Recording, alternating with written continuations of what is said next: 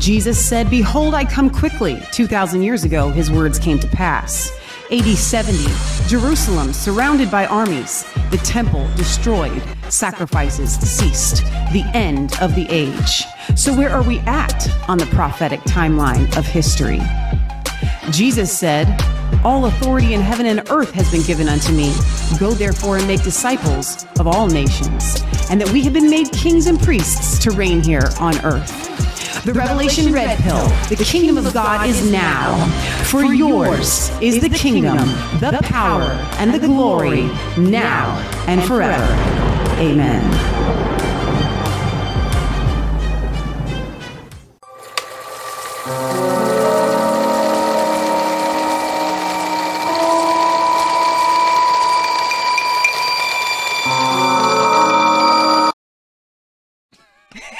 Hey guys, welcome back to Revelation Red Pill Wednesdays. We're your hosts, Leah and Michelle. Because let me pull this up and make sure everybody's here and joining and they can hear us and all that. You know why I added that? Because this episode is supposed to be creepy. Is one of the most anticipated for me episodes, because the last time that we did it in Revelation Red Pill Academy, which this is going to be a little bit different, so if you've already seen that episode, that's okay. I was thoroughly disturbed by the clips that you were playing from these end times movies. Like, not very Christian they of are them. the worst things on the planet. You said, and you're going to talk about this tonight, but you said that kind of in the beginning, a lot of these films were done specifically to be filmed like an Alfred Hitchcock film. Yes. To induce fear. Terror. No, like, so there are thriller movies and then there are horror movies. Right. Many of these were the early ones. If you guys have not seen them from the 70s, then... Oh, you're going to see them tonight. I would almost say you're lucky, but not so lucky if you're going to stick with me tonight. I have this like love-hate relationship with this show we're about to do, because I've been so excited for you guys to see just how the dogs are going nuts upstairs, just to see how disturbing these are. But at the same time, I'm like, I don't even want to sit through them again. But you have to, here's the deal.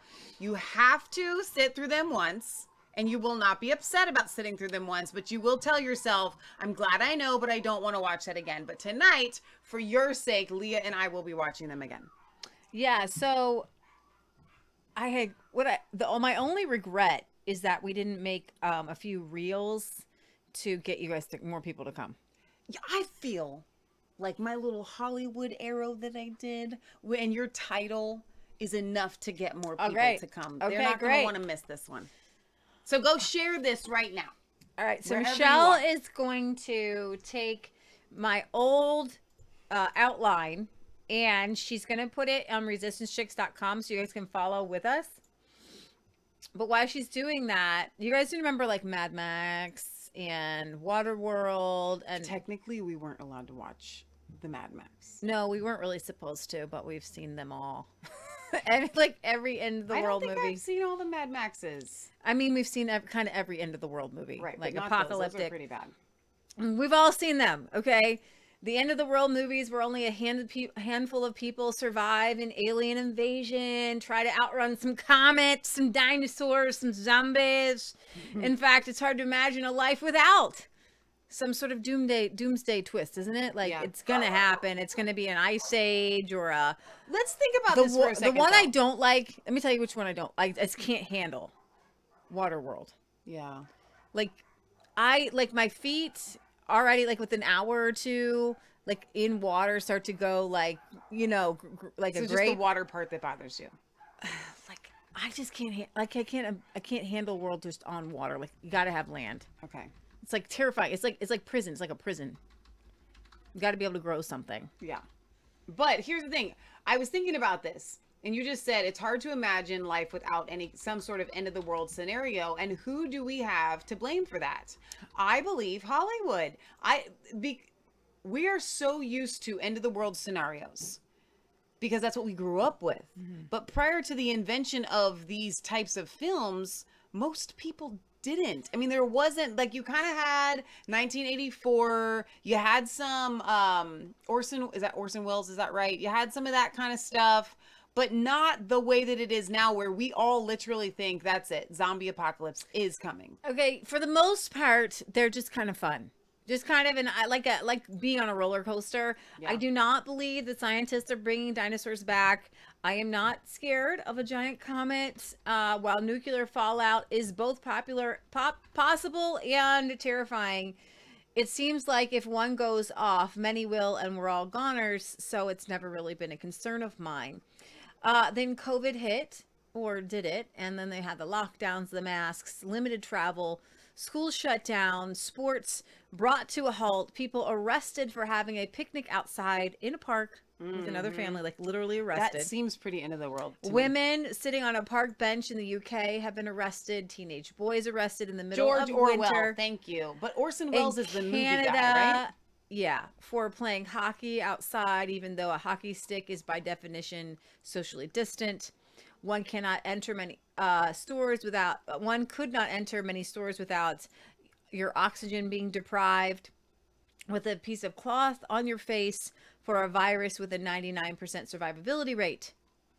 Now, many nations, and actually this is an old blog, so it needs to be revamped, because it says Israel is now. Here's the problem. I'm not going to be able to. You can't edit once it. No, you just have to put like a caveat at the top that says written. Original posted. Okay. All right, originally got it. posted during 2020. So I'm gonna revamp it in my own head. So you guys remember when Israel was demanding everybody take what we're gonna call the mark of the beast? We're gonna just call it that, even though we're in Revelation REDPILL. We're gonna call it the mark of the beast. I mean, the COVID jab, you had to have it in order to buy or sell or work. It's the mark of the beast, right, guys? Basically, animals in a zoo. I have never seen an Into the World movie where the premise is on a deadly virus, but very few people actually die. Mm-hmm. They're usually like blood dripping out of their nose and their eyes, and like, what's that one? Jeez, there was a monkey one, 13 Monkeys or something with Brad Pitt. There's been a lot. You guys can put them in the chat, all the ones you've seen. Like, but if there's a bad, horrible, deadly virus, people usually die. Yeah. Not usually of the ventilators. So actually on my blog, I have a list of the top apocalyptic movies of the past 40 years. Let's see some of the ones we've seen. Dawn of the Planet of the Apes, Edge of Tomorrow, The End of the World, and The Cat's Disappearance. What the heck was that one? I've never heard of that one. Mad Max. War of the Worlds was Noah. Orson Welles. Thank you. World War Z. Now that one, yeah, that like was, legit. was that the Brad Pitt kinda, one? Yeah, kind of. So what I've done is, if you're watching live on DLive, Facebook, Rumble, and I'm about to do this on CloudHub as well, I have put the link to the blog that Leah is reading on Facebook, or excuse me, on resistancechicks.com in the chat. If you guys want to kind of open that up and follow along, you can. I think it's going to be exciting enough just to watch. There was one just in 2020, Greenland. That one was kind of weird. I'm not sure. I thought that was. So they've been doing these films. Like, you have a list there of, like, there's hundreds and hundreds. Yeah, they like to do them. I like to watch them. We do watch the End of the World films. So do any of these sound familiar? What is a strange obsession with survival or mass extinction? I'm quite certain many movie makers are making movies to make money, to pique the senses, to take people on a thrill ride like an amusement park. It's super scary, but you know you're going to come out happy and alive. Maybe. Amusement parks don't last when people actually get hurt. However, there are a handful of people that do want to depopulate the earth, not of themselves, obviously, but of the vast majority of people they see as bugs to be eradicated. They want them to eat bugs. If not eradicated, then controlled. Of course, they want their $34 million estates on the ocean, like eugenics promoting Bill Gates, or their $1 million yachts while they cry about how the little people are causing climate change, private air travel for people like John Kerry, but you should just stay at home. And you know what? You poor plebes, you can sell your climate credits to me, and I will pay you so you stay at home and I get to fly to Fiji. So my family and I watched the movie called Greenland. And if you want, there is a trailer people can watch. But this movie was different. It's very different. You know why? It felt like a blueprint. Yeah. I remember when I watched it, it came out during COVID. It didn't feel like a roller coaster ride. Like It was like, wait a minute, are we living this? It felt like the FBI was swarming your house and you knew you were innocent. There are two basic kinds of end of the world movies. One where a person is running from bad guys, and one where people are running towards safety, like animals running towards water when the forest is on fire. This one is the latter. This small family of 3 get picked up to go to one of the few government facilities to live underground because giant meteors are coming to wipe out the whole earth. I won't spoil it for you all, but personally I was not impressed with the desire to put others at risk and get your family to the front of the line. That's what the film was about, by the way. You're giving as a spoiler alert. For that's saving what they, them while others perish. And if you want to bring up this trailer and let them watch it. Kind of anti-heroic. I don't root for those kinds of people. The movie made a slight reference to the Book of Revelations and the Seven Seals, as many Hollywood movies have drawn from the modern end time view of Armageddon. What if, instead of fulfilling prophecy, a few bad guys, and I'm going to get to that in a second. Here, let's go ahead and, I don't know if you can click on that or not. I should be able to. Okay. Because it's not a clickable link in here. You just have to copy and paste it. I can just copy and paste it. So I want you guys to watch this trailer. I did not like this movie just because the guy was not a hero to me. Like, he literally kind of killing other people to save his family. It just felt off. But this may not be able to be played on Facebook. Actually, I don't know how much this is going to be able to. Well, we did it before on Facebook. We did. Here's the deal. If we lose you on Facebook, you have to go watch it on Roku. Right? I mean, it's big news. I don't see Clark. Oh, maybe he's still sleeping. Dad. Some of Clark's larger fragments are now expected to enter our atmosphere. That's right, and now that you're just... What are they saying? More of the same. I bet it's gonna make a heck of a show. Whoa. Where are they going? I don't know. When the first chunk's about to hit. It? Only part of it. It's going in the ocean. Would you look at that? Wait, where's the explosion?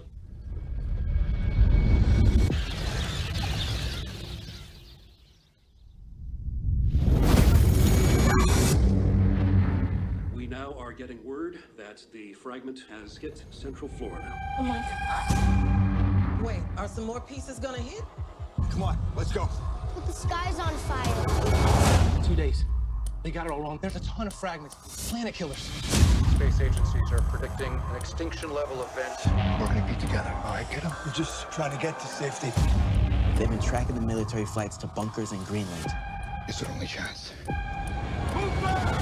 Perimeter breach. Perimeter breach. Runway 33.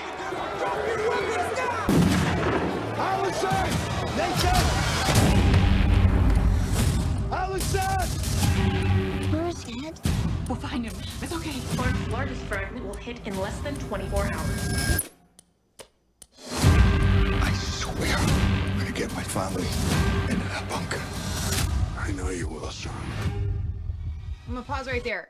You know, what he's saying is, I'm going to get my family into the bunker. I'm going to get my family to the place of safety.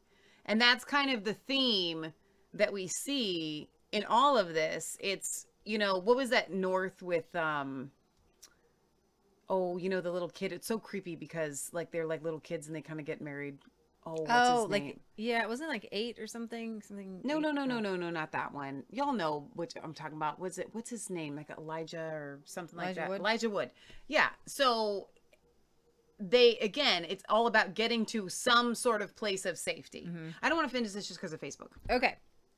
All right. So we're going to have many more to play. I know, but let's, you know, we can get around some of them. All right. What if, instead of fulfilling prophecy, a few bad guys watched some of these old Christian end time movies, like you're going to see in a minute? If you haven't heard of A Thief in the Night, You guys are in for a treat tonight. Treat is a word for it. Movies from the 70s. What if the bad guys read Hal Lindsey's The Late Great Planet Earth and said to themselves, now, that's a pretty good plan. We do that. I got a great idea. What if we tweaked it a little bit and there's the, we're the ones on top. You know who else talked about doing that? Aleister Crowley, who grew up with his dad being a Plymouth Brethren minister under John Darby. And if you guys didn't watch that episode, you need to go back and watch the one on John Darby, the origins of the rapture, C.I. Schofield, and find out, and then do the Aleister Crowley episode to get yourself up to speed, because there are people like Aleister Crowley who decided, you know what? Okay, we're going to do this. We're going to play this end times game. He spent his entire life trying to make himself evil enough for Satan to pick him to be the Antichrist. Pick me. I want to be the evilest person on earth. Please, because pick me. His parents were there at the beginning of kind of the inception of the codifying, the rapture, of the Antichrist. So he grew up with that, thinking, okay, if this is the truth, I want to be the bad guy. And my mom said something, and I don't mind saying this on air. We have a member in our family who my mom said, Michelle, most of us when we watch films, we envision ourselves as the good guy. And she's like, this person in our family, when they watch films, they envision themselves as the bad guy. Like, that's what gets them excited when they watch a film. And there are people out there that are like that, Aleister Crowley being one of them. Yes, exactly. So just a quick recap. The end times theology that you believe is only about 150 years old, that most Christians believe. Right. Prior to 150 years ago, there was no talk of a rapture. That's brand new, by the way. Brand spanking new, just come off the lot, basically. Okay? And a 7-year tribulation, like, put together. And everybody talked about this. Now, they did talk about a great tribulation. Nobody really knew how long it would be. Or some people, the pilgrims thought they were coming out of it. Like thousands of years worth of tribulation. But this whole idea that you have in your mind, it's because of a group of so-called Christians in Scotland kind of made it up, and then they transplanted it to America, and it got codified in C.I. Schofield's Bible, his reference Bible, which if you go back to read his study notes, they're completely off base, unbiblical, and racist. So Patriot Gallery played a clip of Johnny Enlow this week on Elijah Streams, episode 61. So good. Go watch that one. And where he talks about the Schofield Reference Bible as well. Yes. So if you don't want to learn it from Resistance Chicks, or you already did learn it from Resistance Chicks and you want a little second opinion, go and watch that episode. Watch Patriot Gallery's blog on it. So in the 1920s, this Bible gets pushed out by some Zionists, some people who want to promote the creation of the state of Israel, and particularly a separation between the church and Israel, which we are now one. The best eyeshadow. Close your eyes. The white, that looks so good. Okay, nice. All right. Just focus. Let's focus, okay? I am focused. You're focusing. You're focusing. I'm focused. You're not focusing. Totally focused. Okay, so during the 1920s, this Bible comes out. It gets proliferated through all of the churches, basically the Baptist churches, the Pentecostal churches. And then along comes Hal Lindsey, who in the 70s put all this together again in a book. And it really did lead people to Jesus. I will tell you that. But it led people to Jesus and then left them like right there. At the cross, defeated. And then another guy named Tim LaHaye, if you've heard of the Left Behind series, he expounded upon that in a fictionalized way, which I think Hal Lindsey's was fiction too. And he fictionalized it in a series. And you cannot go into a thrift store without the Left Behind books. Millions, like it's got to be the most published set of books ever. Like it's you see it everywhere in every 100%. Single, and every Christian house I went into was like the whole 9 or 10 set, and everybody saw the movies. Raise your hand in the chat if you've read the books. I kind of want to have seen the movies or seen the movies. Kirk Cameron. Yeah. So, who pretty much all but saying it verbally has kind of walked back and repented. No, he said he wished he never made them. Well, yeah, exactly, but he didn't state why. He did say why, because he doesn't want he doesn't believe defeated. the world's going to go to hell in a handbasket. And that was seen in the movie Monumental. Where Yeah, he it was says that. fantastic. Yeah, it's awesome. All right, so the bad guys look at the late great Planet Earth by Hal Lindsey and the Left Behind series. Like, you know what? That's a good plan. What if you tweak it a bit? And we're the one on top. Like you a see, these blueprint. globalists Like a are blueprint. mostly so-called atheists. They don't believe in sin or redemption, good versus evil, and they certainly don't believe there is a God who will come to judge the earth, least of all to judge them. Okay? So if you've never been subject to the Christian End Time series from the 70s, let me take you on a journey of how our modern view of biblical eschatology took off running based on some movie maker's interpretation of the Scofield Reference Bible, and we are going to see the effect they had over the past 40 years or so. Okay? So I actually have a clip here of this really good article breaking down the contents of, the first one is called A Thief in the Night. Okay, this is a series.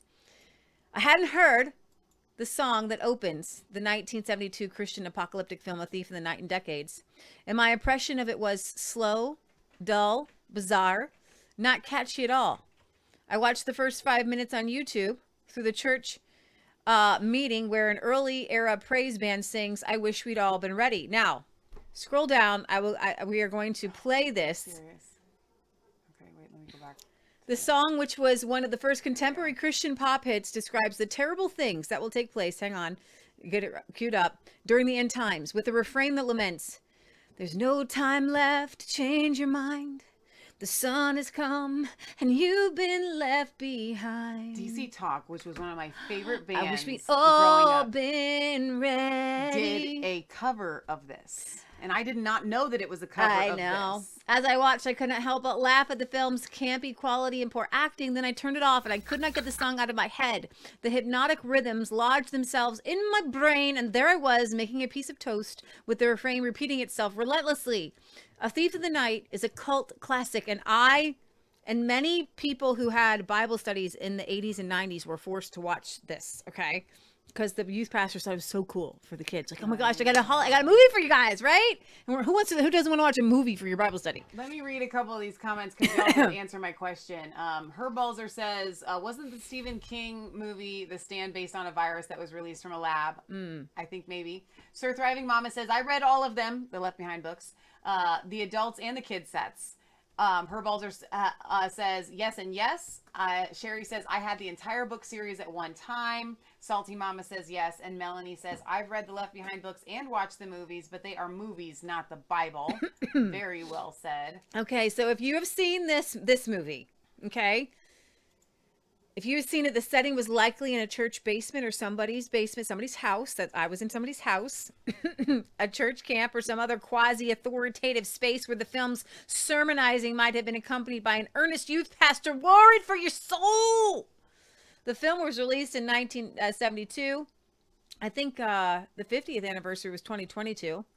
It has influenced a generation of Christians reared in the 70s and 80s. To date, the movie has been seen by perhaps about 50 million people worldwide. Others estimate as high as 300 million people. Dear God, help us all. Because viewing and distribution has largely been through, just a bunch of people like hanging out in the basement. There's no way to know. All right. Today it has Korean subtitles. It has all subtitles from everything. Today, many teen evangelicals have not seen A Thief in the Night, but virtually every evangelical over 30 seems to be familiar with it. Writes Heather Hendershot in her book, Shaking the World for Jesus. Political scientist Paula Book of Hope College, who wrote her doctoral dissertation at the University of Chicago on the influence of premillennial eschatology on America's politics. That's why we're so close to Israel and things like that, because we got to make things happen for Jesus. Got to get him come back. Got to do that third temple thing and have the sacrifices. Get all those Jews back in Israel so Jesus can come back. That's not how you're supposed to do politics, by the way. Recalls seeing the film in her small church in Jamaica in the late 1980s. Jamaica in the 80s, guys, as part of the church's youth outreach. Jamaica me crazy. The showings were big cultural events for her, always capped by an emotional altar call. So all right, Stacy says, John and I read them all and watched them all with our kids. Kathy says, I watched it at a Pentecostal church. Okay, Okay, So just now we were talking about the Left buckle up, Behind baby. series. Now, and then so there's this. This is what is kind of the precursor to the Left Behind series, right? You're not ready. This is what. So there's two different. For those of you that have never seen or have no idea what we're talking about, we're talking about two different things. There's the Left Behind series, which I don't know if we're going to play any clips from that today, but there was the Thief in the Night, a Thief in the Night that was seen by like every Christian on the planet at the time. And take note, because I'm going to talk about this later. The producers used Alfred Hitchcock techniques. You'll notice the timing, the terror, the tick tock, tick tock, yeah. tick tock. We're going to start off with that. Now I don't know how much of this we're going to play. Enough till they start singing, baby. Okay. Oh my gosh, I don't want to do it. Like I literally don't want to do it. Get your heart pumping. Here it goes. Stacy says we have repented. I don't know why that YouTube is flickering. I'm doing that. I don't know if it's my mouse. I think it's my mouse. Keep a sharp lookout, for you do not know when I will come. At evening or at midnight, early dawn or late daybreak. Don't let me find you sleeping, Jesus Christ. There's the Alfred Hitchcock Reports keep coming in from all over the globe, confirming it as true. To say that the world is in a state of shock this morning would be to understate the situation. The event seems to have taken place at the same time all over the world just about 25 minutes ago. Suddenly and without warning, literally thousands, perhaps millions of people just disappeared. A few eyewitness accounts of these disappearances have not been clear, but one thing is certainly sure. Millions who were living on this earth last night are not here this morning. Speculation is running high that some alien force from outside our system has declared war on the planet, and some feel it to be a spectacular judgment of God. The United Nations is in a special emergency session. This film follows a growing Patty. Jim has gone missing. And his razor's in the safe going off. Jim's been raptured. Has proposed that this might actually be the rapture spoken of in some areas of theology. He says, and I quote, "Of course, even if it is something like the rapture, we need not panic. The very fact that we are here and able to discuss it is sign enough that it is not all-inclusive." End of quotation. The event spoken of in the Hebrew Christian scriptures is described somewhat in the Gospel of St. Matthew, chapter 24, verses 36 and on. So they're referencing, but here what I like that word. I didn't pick this out the first time. It says it's described somewhat in the book of Matthew, chapter 24. It's actually not described anywhere in the book of Matthew, chapter 24. There's no rapture in and as we the book of discovered, Matthew, where it says that 24. that he comes as a thief in the night, he comes to take the bad people away, not the good people. Go ahead, keep playing. Stephanie says, I wonder if this is on PureFlix. They like their end times movies. I'm sure. They sure do. And Jesus Christ is reported to be the speaker. And he says, and I quote, "But of that day and hour knoweth no man, no, not the angels in heaven, but my Father only." That's The 87. world will be at ease, banquets and parties and weddings, just as it was in Noah's time before the sudden coming of the flood. People wouldn't believe what was going to happen until the flood actually arrived and took them all away. So shall my coming be. 2 men will be working together in the fields. One will be taken, the other left. 2 women will be going about their household tasks. One will be taken and the other left. So be prepared, for you know not what day your Lord is coming. What does all this mean? It means exactly what it says. Any minute, any second could be the last chance that anyone has to give himself to Jesus. Because when he returns, it will happen that fast. The Bible says in the twinkling of an eye, millions of people will suddenly disappear, leave this earth to meet their Lord, and a shocked world will discover suddenly that what the Bible said was true. Just keep playing. This is no joke. This is not a fairy tale. It will happen just as sure as you and I are here right now. So Christian, be alert. And friend, if you haven't given your life to Christ, do it. And do it now, because the rapture will come and Christ will return. It says in the Bible that he will come as a thief in the night.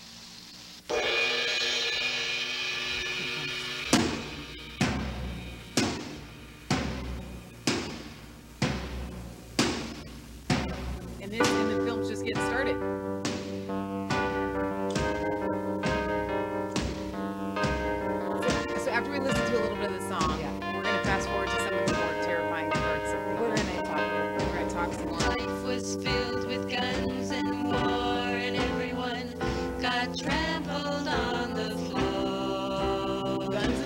everyone got trampled on the floor. Children died, the days grew cold, a piece of bread could buy a bag of gold. Children died. I wish we'd all been ready. There's no time to change your mind. The sun has come and you've been left behind. This is so depressing. There's no time to change your mind. The sun has come and you've been left Asleep in bed, she hears a noise and turns her head. He's gone. I wish we'd all been ready.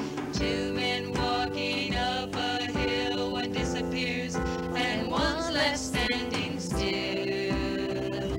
I wish we'd all been ready.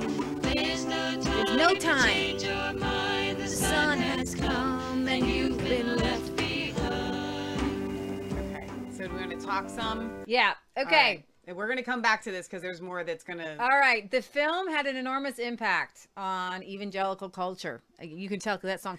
The D7... We've got, oh my goodness, make it stop. Yikes. Let's see what else we have here. They don't look joyful. That does not sound like the gospel. Nice 60s outfits there. We've got Jack says groovy. Salty Mama says that was harsh and scared me. It's supposed to. It's supposed to scare you. Okay, so, but that movie had an enormous impact on evangelical culture. Think about the millions of people who saw that and shaped its attempts to influence American popular culture more directly through music and film and books. Religion scholar John Wallace, who has written extensively on the movie and its aftermath, says, just as Alfred North Whitehead said that all of philosophy is a footnote to Plato, so we might say that all of evangelical Christian film is a footnote to A Thief in the Night. This movie. This film inspired more people across the political and social spectrum. Marilyn Manson, who, like so many, saw the film at church as a child, wrote in his autobiography, The Long Road Out of Hell, I was thoroughly terrified by the idea of the end of the world and the Antichrist, so I became obsessed with it. Watching movies like A Thief in the Night, which described very graphically people getting their heads cut off because they hadn't received the 666 tattoos on their forehead. On the other end of the social spectrum, young Christian filmmakers Peter and Paul Lalonde likewise saw the film as children and later founded Cloud 10 Pictures, which produced the Left Behind series, the movie, which was adapted from Tim LaHaye and Jerry Jenkins' massively popular book. It was the first film of its kind, a Christian horror flick that applied the tropes of science fiction and horror to the end time scenario. The central premise of the movie is the rapture, a concept drawn from a particular strain of Christianity, which believes Jesus will return to earth at any moment to secretly rapture or take up the truly faithful to heaven. Everyone else will be left behind to face a catastrophic period under the rule of the Antichrist before the actual end of the world. Scholars label this view of the Bible dispensational premillennialism. Dispensational refers to the belief that God has divided human history into particular ages or dispensations. Premillennialism refers to the understanding that such devastation will occur before Jesus' ultimate victory, which leads to Christ's 1,000-year reign or millennium on the earth.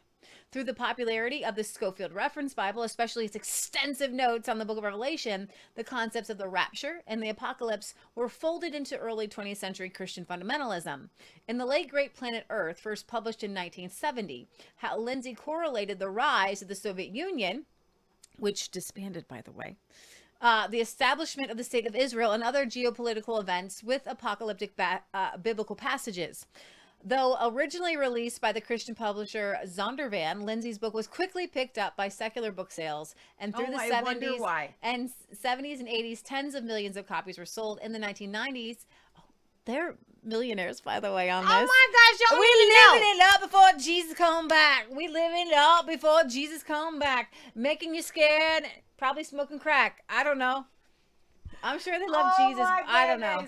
Okay, so Barry says Hitchcock's religious horror movies, and Sir Thriving Mama says the fact that Christianity has managed to continue to spread in spite of this depressing doctrine is a credit to God. He really can make all things work together for the good. Yeah. So with 16 books, with the LaHaye and hey, just keep pumping them out. Just keep LaHaye and them. Jenkins turned Lindsay's biblical hermeneutics of world affairs into a series of fictionalized end times accounts. He had 16 books, TV and movie spin-offs, even a children's series, and guess what? video games. How do you like? I wonder if there's beheading in those. I bet there is. You got to escape the beheadings. The Left Behind series made the apocalypse big business and made Tim LaHaye a major political leader on the religious right. Now, The Thief in the Night was the first and the most famous of 4 films made by a group called Mark IV Pictures during the 70s and 80s that include director Don Thompson and producer Russell Doughton. Doughton, who learned the film industry from working on The Blob and other B movies in Hollywood, moved to Des Moines, Iowa to open his own Christian movie studio with the explicit intent to use low-budget film to evangelize. Though it only cost $68,000 to make, the gross for the filmmakers was actually in the millions. So the script follows a young woman named Patty from her introduction to the idea of the rapture. Now, I'm interested because I don't know if that's her husband, so I have a hard time. Her like, boyfriend or whatever. I'm like, he gets raptured? Dude sleeping around, he get raptured? Mm-hmm. Jesus, is that how they play this game? I don't know. Through its occurrence and her horrific aftermath, after discovering, oh, it was her husband. Her husband and nearly all her friends had been taken up to heaven. Patty faces the chilling prospect of surviving under the communist-like regime of the Antichrist called in the film Unite. The regime searches for her after she refuses to accept the mark of the beast on her forehead. All of this might just be a low-budget, poorly acted B-grade movie, long since constrained to the dustbin of film history. But when the film came out in 1972, the evangelical establishment was in the midst of an extraordinary expansion that included inroads into mainstream radio, publishing, and television. Guys, there was no good Christian music when my mom got saved. It was just, remember, Sandy Patty came out probably in the early 80s, and Amy Grant sang a few Christian songs, and then she turned secular. Right, so there wasn't many Christian anything to listen to, and then the Christians were really making the inroads into the media, into television. According to the film historian Terry Lindvall, the makers of The Thief in the Night were helped by the fact that after World War II, the Army donated film projector equipment to churches and schools.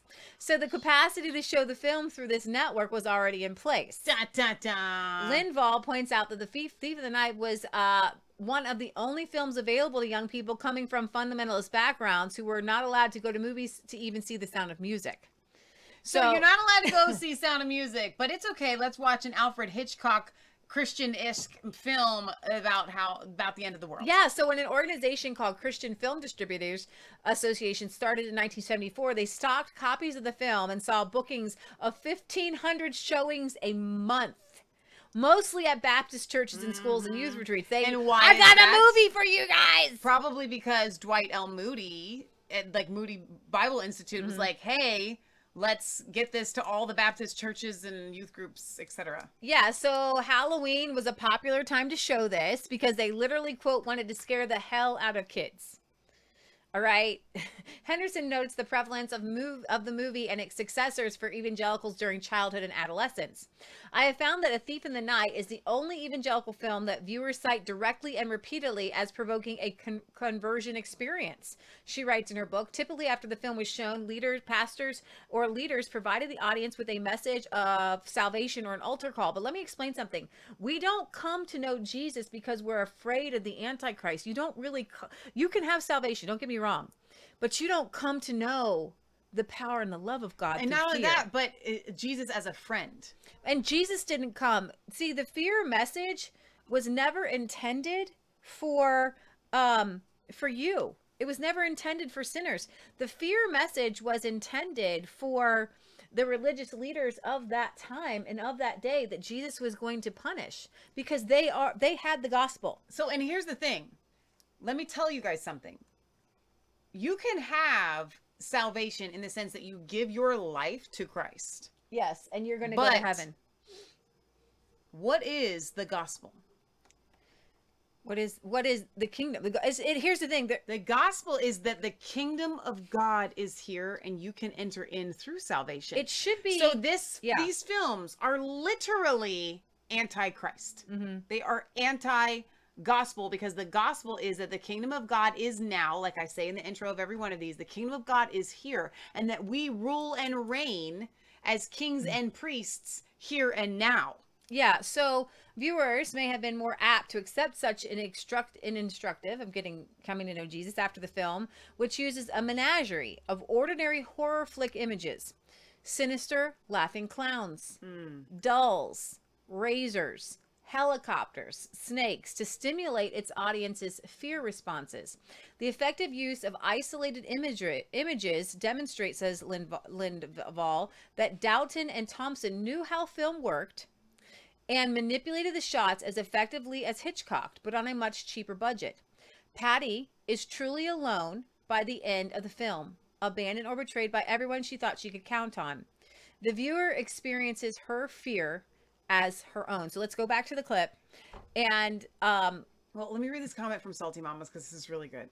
She says, mysteriously disappearing is government practicing for a big rapture psyop to drive their agenda. Sounds crazy, I know, but it could literally be possible. Imagine that they could literally figure out some way to just kind of Thanos and snap their fingers and half the population disappear, and then they'll just say, oh, it was just the rapture. Like, I mean, the technology right now is terrifying. The good news is God is not going to allow that.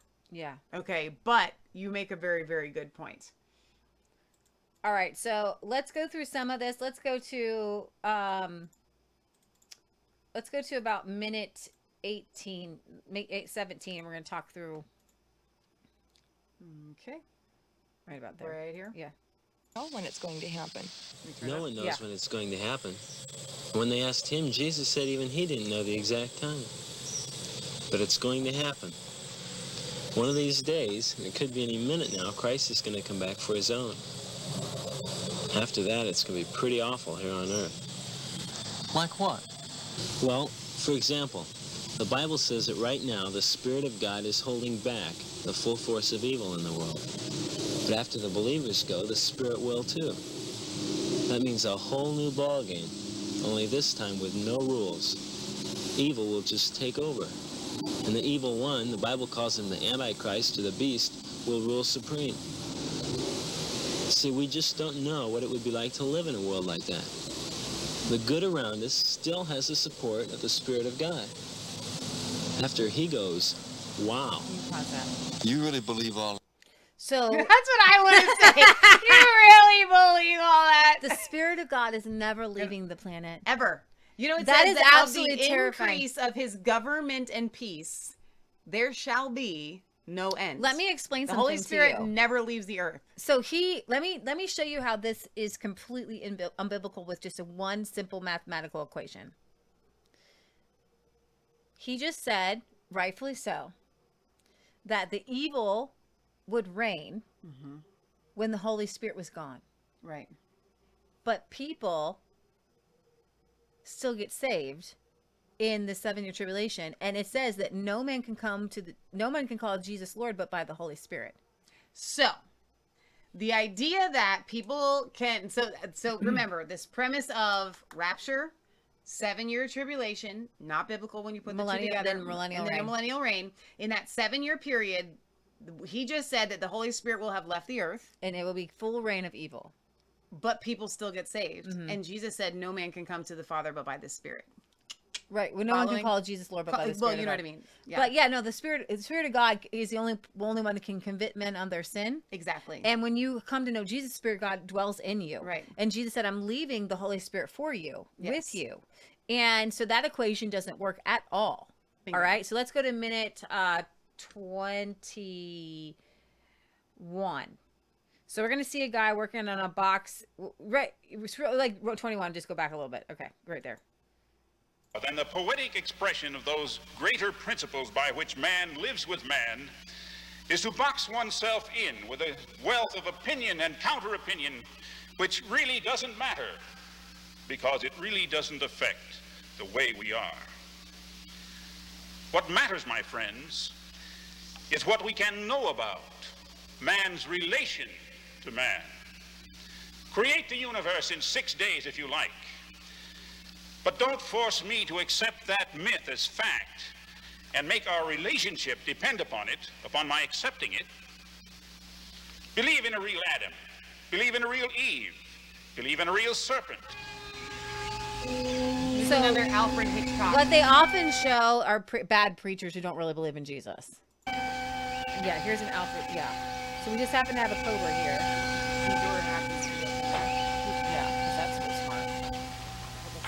That's the whole point. And this is designed to make you afraid, right? To make you feel fear.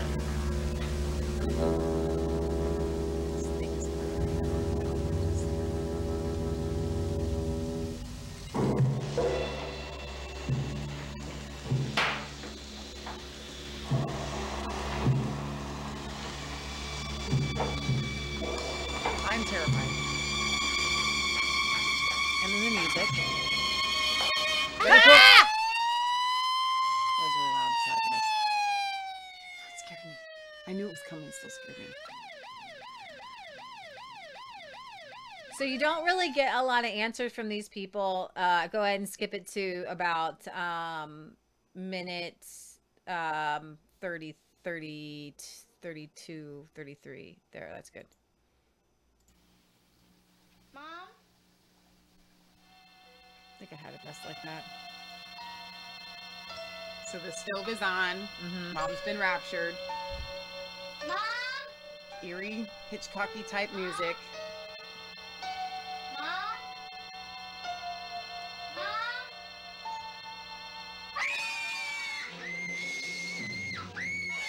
Hitchcock type screaming. What's wrong? I thought you were gone. Gone where? I thought you were gone. Gone where? It's all right, honey. It's all right. I knew for a long time I should ask Jesus into my heart, but I thought I could do it any time. And then today, You'll be all right, honey. I want to ask the Lord Jesus into my heart right now. You've heard it plenty of times before. You know how to do it. So she thinks that her mom has been raptured, burns her finger, and then realizes she has to get saved. Yeah, that's the premise of the story there. It's a very interesting how you watch people through this whole movie. You guys can watch it. I wanted to really just kind of point out some of the scarier kind of weird parts. If you go to minute 40, like right around minute 40. Yeah, that's probably good. Sides with icing. Sue, would you run next door and ask Mrs. Thompson if I could borrow a stick of butter? Okay.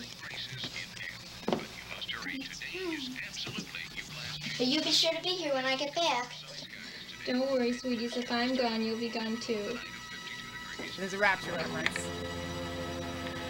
How scared for kids. To constantly live in this fear that your parent's going to leave.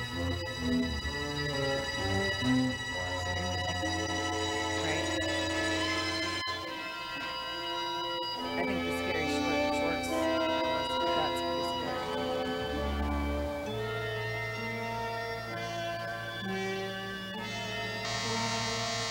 So Here here we we start are. out the Right. start of the movie. Ready? Here it comes.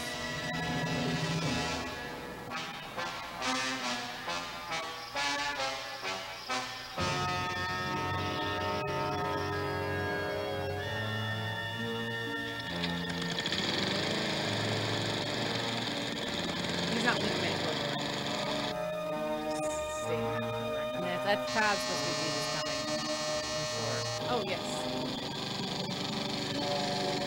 Maybe this is a self-fulfillment.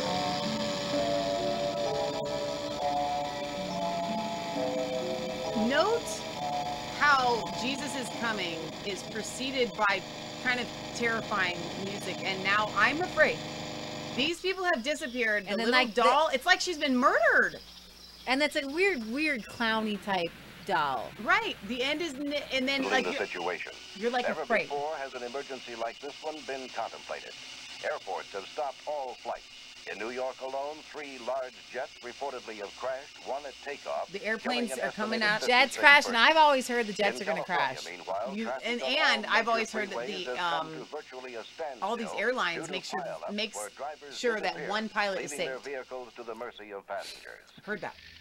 Well, no, you need to make sure that one pilot isn't saved. Central News Agency. Well, that's what I meant. Yeah. You need to make sure you have one atheist or Muslim on board to be a pilot. And we'll be making an unprecedented worldwide radio and So you're telecast also at noon getting today. that War of the Worlds Like kind the of radio broadcast. Yeah. Go ahead, skip a little bit there to the where she's recognizing. I should have I should have accepted Jesus. So you watch her in the beginning and hearing all this stuff, but she never accepted Jesus. Right. You can hear her talk. This terror, like this look of fear.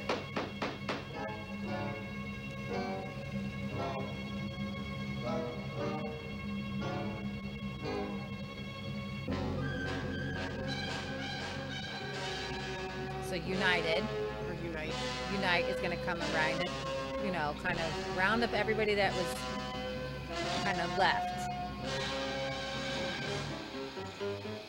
So then the rest of the 4 movies you can kind of skip just a little bit, kind of pop through, where she kind of gets chased and she's running the whole time. She's just running. Misunderstanding. I know what's going She's on. arrested. You can scroll up a little, turn up a little bit. Maybe too late for me, but I'm not going to join it. And there now, you see, there was a misunderstanding. Say, you're one of those religious people, aren't you?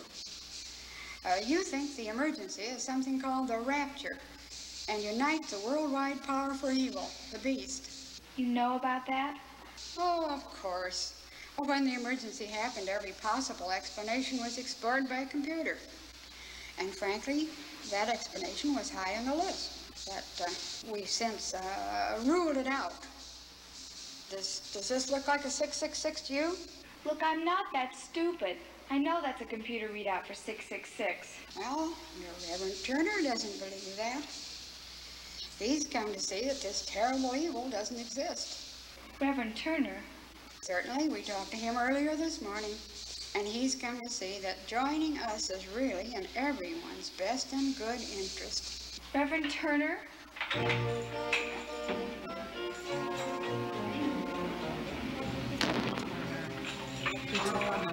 You're just coming along with me, young lady.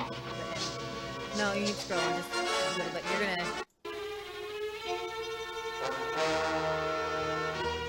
Well, they leave, go. You can go towards the end where they leave her running still. This is how they end that movie. Pretty creepy. But that's not the end of the story. Okay, so we're gonna go back to the blog here. So all kinds of really creepy references. You got to come to know Jesus, or you're gonna be Unite's gonna come and take you. You're gonna get that in the mark of the beast. Okay, it's pretty, you know, scary. And the message is particularly effective for teenagers who both fear their independence and long for it. Mixing religion into that developmental moment creates intense memories for people raised in evangelical households and churches. Mark Patterson, editor of the horror review site Brutal as Hell, has written that his fascination with horror can be traced back to his childhood viewings of A Thief in the Night. As I've looked back over my long-running fascination with macabre, is that how you say it? Yeah, I've come to realize my first real exposure to the horror genre can be pinpointed directly to these 4 Mark IV films, he writes. In their time and context, they were more terrifying than The Exorcist. And though they will likely remain largely overlooked, and deservedly so, in the annals of horror history, they certainly have contributed significantly to my obsession to all things post-apocalyptic. At the end of The Thief of the Night, Patty wakes up from all her apocalyptic nightmare, wondering if it was in fact only a dream. Then the radio clicks and she learns once again that the rapture has occurred and she has in fact been left behind, and the horror continues. And then you go ahead. And so it's like some sort of Groundhog Day loop. Yeah, so let's see. I've got this at the 1 hour and 7 minute mark. So you see that, I guess. I'm trying to remember how I had this set up. Let's see if we can open the copy video URL at this time. What time is it supposed to be? Let's go to 1 hour 7 minutes. So that'd be 1:27. No, just 1 hour and 7 minutes. It's 1 hour and 7 minutes. Yeah, right, that's right here. Okay. So is this the second one? This is part 3. You skipped part 2. You had a link for part 2 up there, right there, but you didn't have a timestamp. So this is part 3.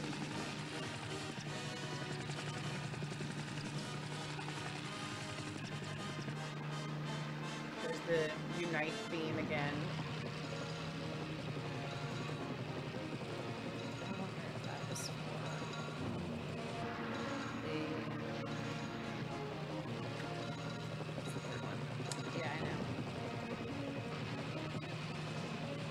wonder if that was for my...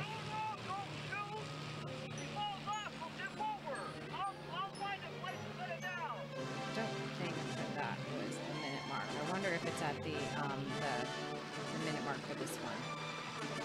At the end of the movie. Let me see. You may go somewhere else? Yes, I want you to go back to the very beginning. Back to the first one.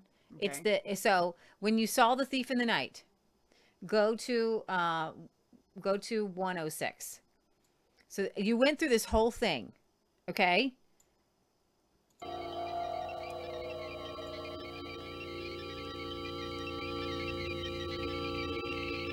The bad guys are gonna get you.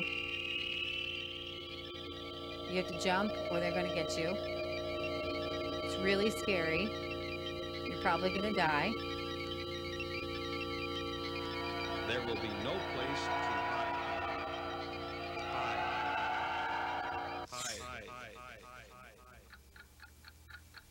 Okay.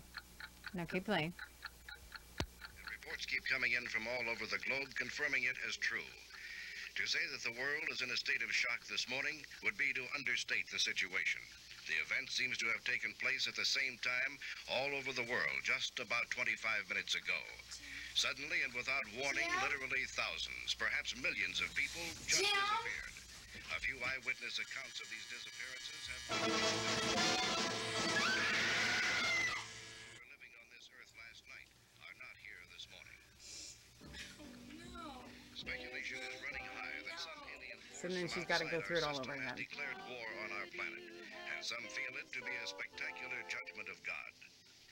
The United Nations is in a special emergency session, as are the governments of most of the countries of the world.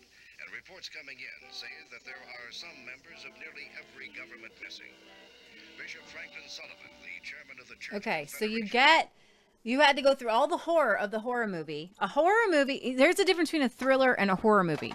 So a thriller will usually end with some sort of wrap up of justice or vengeance. Right. Some good guy walking with a gun over his shoulder.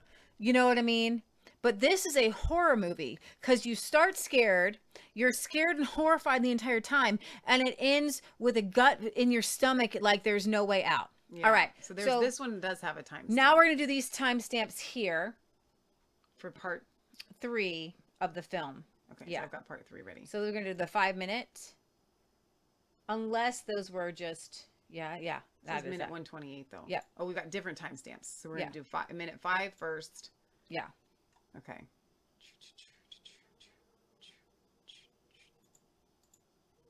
Oops, muted. Got it.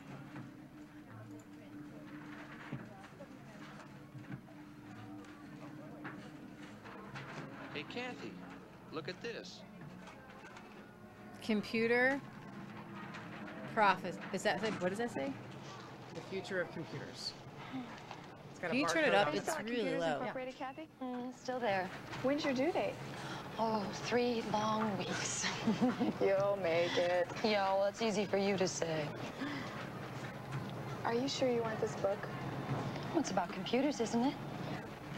It's a religious book about people who worship computers. One of the stock boys read it, though. He said it was really scary. Good. You have to scare some people just to get their attention. Should we allow these people to find themselves in the tribulation period scared to death? Or get their attention now while something can be done? Like what? Receiving Christ. Well, I'll read the book, honey. Like you, Patty, I just find all this prophecy stuff to be a little hard to believe. You know, unless you gals open your minds and your hearts, I'm afraid one of these days you're going to be in for a rude awakening.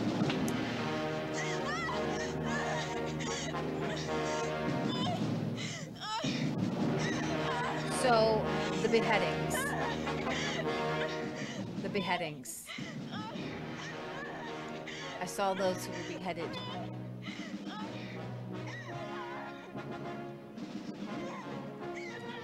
So she takes moments where she remembers.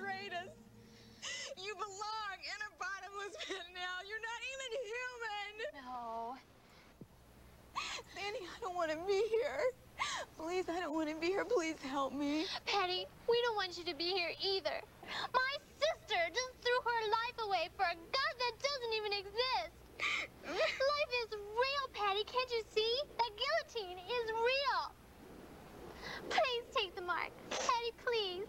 Take the mark. Take the mark.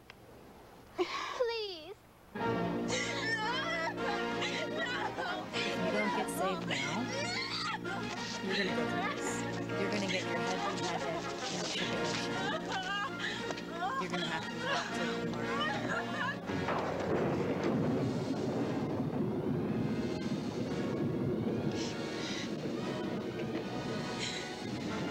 So, but I thought the Holy Spirit Patty was Jo not. Myers, do you wish to renounce your faith in your God and receive your identification either on your right hand or in your forehead as set forth by Brother Christopher in Article 17A? If so, answer I do. Remember, and they you had will all be these returned to teenagers your and young rightful people place watching in this. society. So you're gonna watch this. Because this is what people believe. This is what they teach. You need to know what you believe. You're going to believe in a rap from They do it up, with their head up. Watch it. Most guillotines are upside down.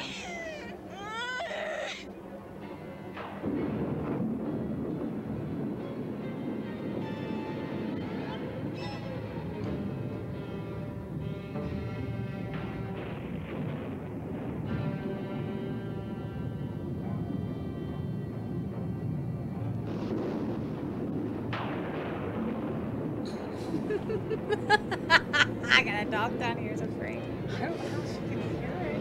She's dreaming. It's not happening. There's no tribulation, baby. It's all over. It wasn't for you.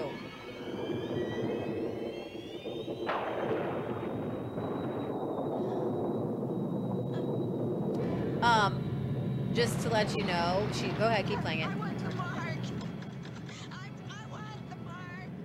She says, I want the mark, but God rescues her real quick here.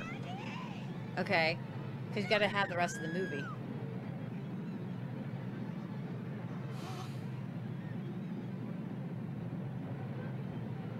Uh-oh. It's coming. It's coming.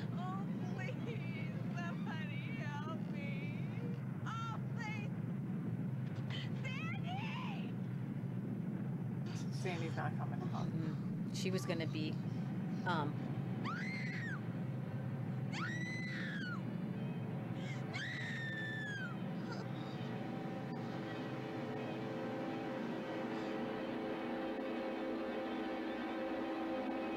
This is so long and drawn out.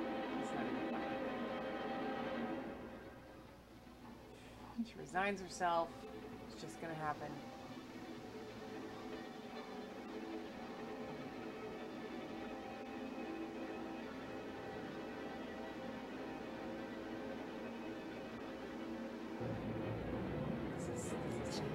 this is taking forever. It's designed to make you very afraid.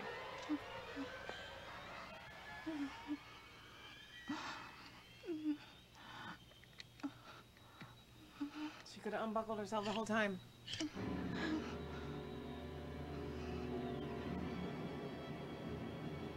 This is terrifying. It is, actually. How could she have unbuckled herself the whole time? What kind of movie is this? I know, right? Maybe she got her hands loose somehow. I don't know.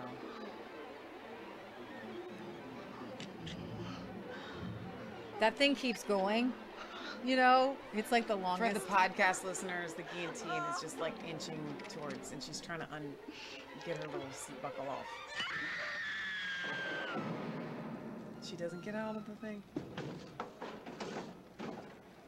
Does she wake up? I'm trying to remember. No, her friend left her. She does. And then the story goes to her friend. Yeah. That is disgusting. That is really awful. So every time you think... So Patty could have been saved, but instead she's a martyr, and now the storyline's going to move on to her friend, who didn't save her. Yeah. All right, so we're not done yet. Oh my gosh. Minute 48. Minute 48. Are y'all having fun yet? Y'all know what you came for. Try to tell you. I try to warn you. Y'all ain't been ready. You and I are worlds apart, David. Shut up, please. Here I am, talking about facts, real people, events. And you're talking about a 2,000-year-old book with stories in it that...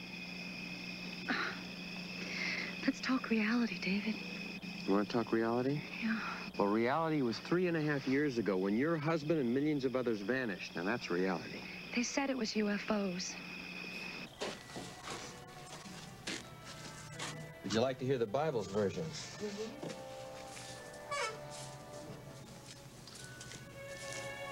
Cold out, is it? No, it's nice out, as a matter of fact. We were having a little Bible study. I want to look something up.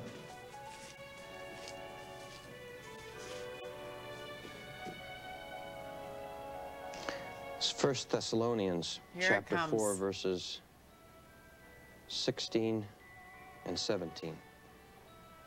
For the Lord himself will come Stephanie down says from it's heaven with a loud command, with the voice of the archangel, and with the trumpet call of God. And the dead in Christ will rise first. After that, we who are still alive and are left will be caught up with them in the clouds to meet the Lord in the air. And so we will be with the Lord forever. That's reality, Kathy. You want facts? Over 300 prophecies in the Bible have come to pass since the birth of Christ. Sounds like you've studied it. I've searched this book through and through. A little late, unfortunately. But I know what it's like We to be a interrupt this non-believer. program to bring you the following news bulletin. All right, so let me break. One- okay, you're let gonna me break that it one down? Okay, I'm go. gonna break it down. I got a question from someone about this 1 Thessalonians 4. So I think we hit it in episode 2, but we're gonna hit it again right now. Serge had shared this to the True Kingdom community. If you guys are not a part of that on Facebook, you should be. Just go to Facebook and put in True Kingdom community and join it. Someone else had written this, so I'm just reading it, but it's really good. Consider that the rapture doctrine is a theological error that started in 1827. If you know the Greek at all, then you can see right through the problems in the interpretation of using 1 Thessalonians. That's the scripture that he just read. The specific Greek word used for air means only 5 feet off the ground. The air a man breathes, not the other two in Greek that mean the stars or the sky at all. Caught up means to be gripped by a knowing of something, as in harpooned, or as in falling in love. The twinkling of an eye means an inner knowing, same as today. We are not taken in the sky ever. The last trump is the message of the gospel of Jesus Christ. The rapture era was started by a Scottish Euro, and we've been over that. So I just wanted to kind of give you the idea of when we read it, caught up in the air. People are not using the correct interpretation of the proper Greek words there. Okay. So just so you guys can know, air, like 5 feet off the ground. That's not some sort of like being sucked up in the sky. Okay. And then to be caught up means to be kind of like taken, like in falling in love or something, not like literally like I'm catching you and throwing you up in the air. Exactly. There's more to that, and we'll get into that at another time. But that's not what that's not what that particular scripture means. One of the key doctrines of dispensationalism is the doctrine of this secret rapture. The text there is 1 Thessalonians 4, yet this passage does not even suggest. So what you have to do is you have to go around the rest of the passage to interpret that passage, okay? John Rolvard feels that a careful study of the passage in 1 Thessalonians will do much to set the matter in its proper biblical revelation, demonstrating the difference between the rapture of the church and Christ's second coming to judge and rule over the earth. Another dispensationalist author comments that this is undoubtedly the primary passage of the rapture of the church. Ben Ware agrees. Without a doubt, this is a central passage on the rapture of the church. As with all Orthodox, evangelical, and non-dispensationalists, Ken Gentry says, I believe that this passage refers to, he says, now, I'm not going to go into, is there going to be another giant coming of Jesus just yet? There are two different camps of this. Ken Gentry believes that there will be a second advent, or there will be an advent at the conclusion of all history. Okay.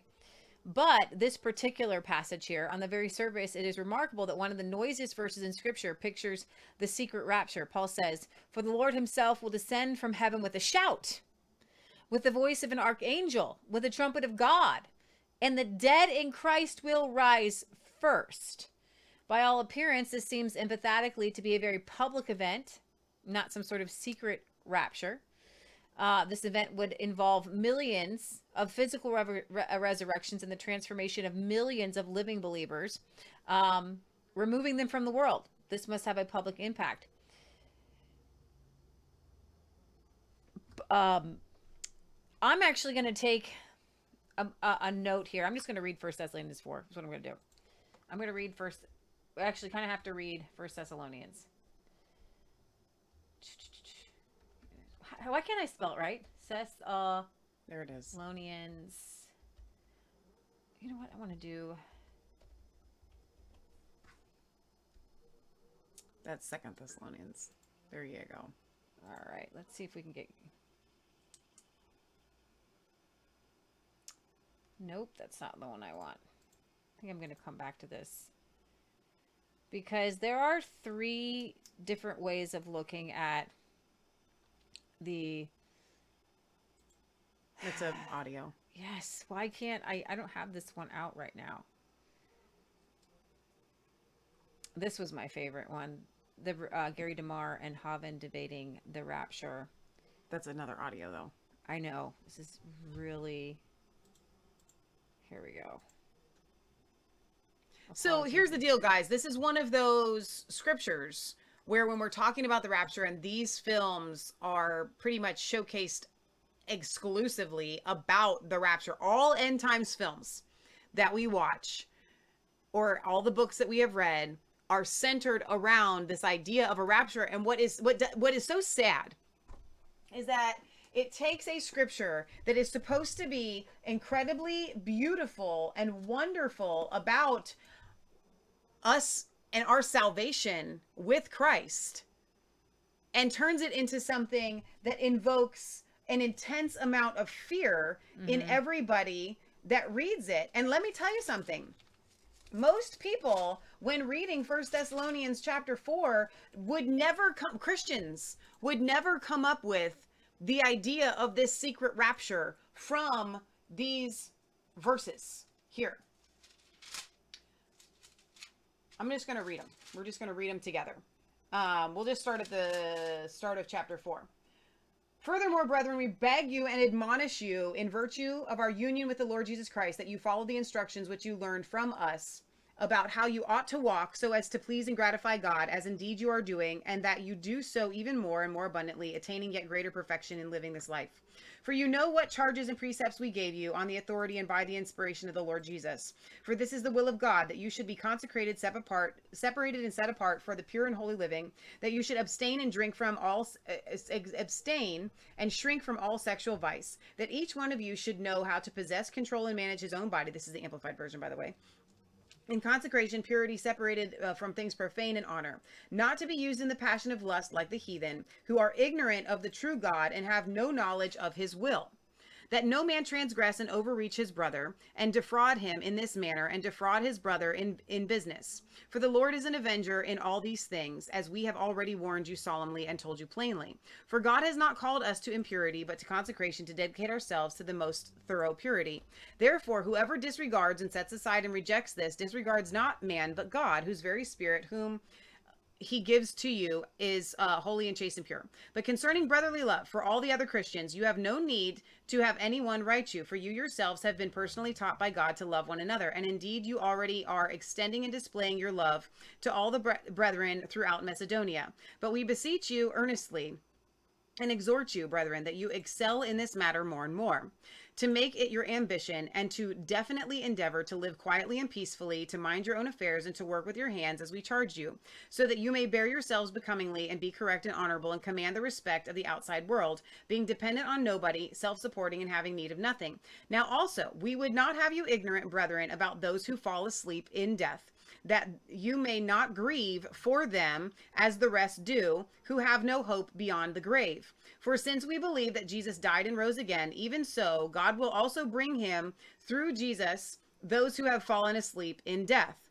For this we declare to you by the Lord's own word, that we who are alive and remain until the coming of the Lord shall in no way proceed into his presence or have any advantage at all over those who have previously fallen asleep in him in death.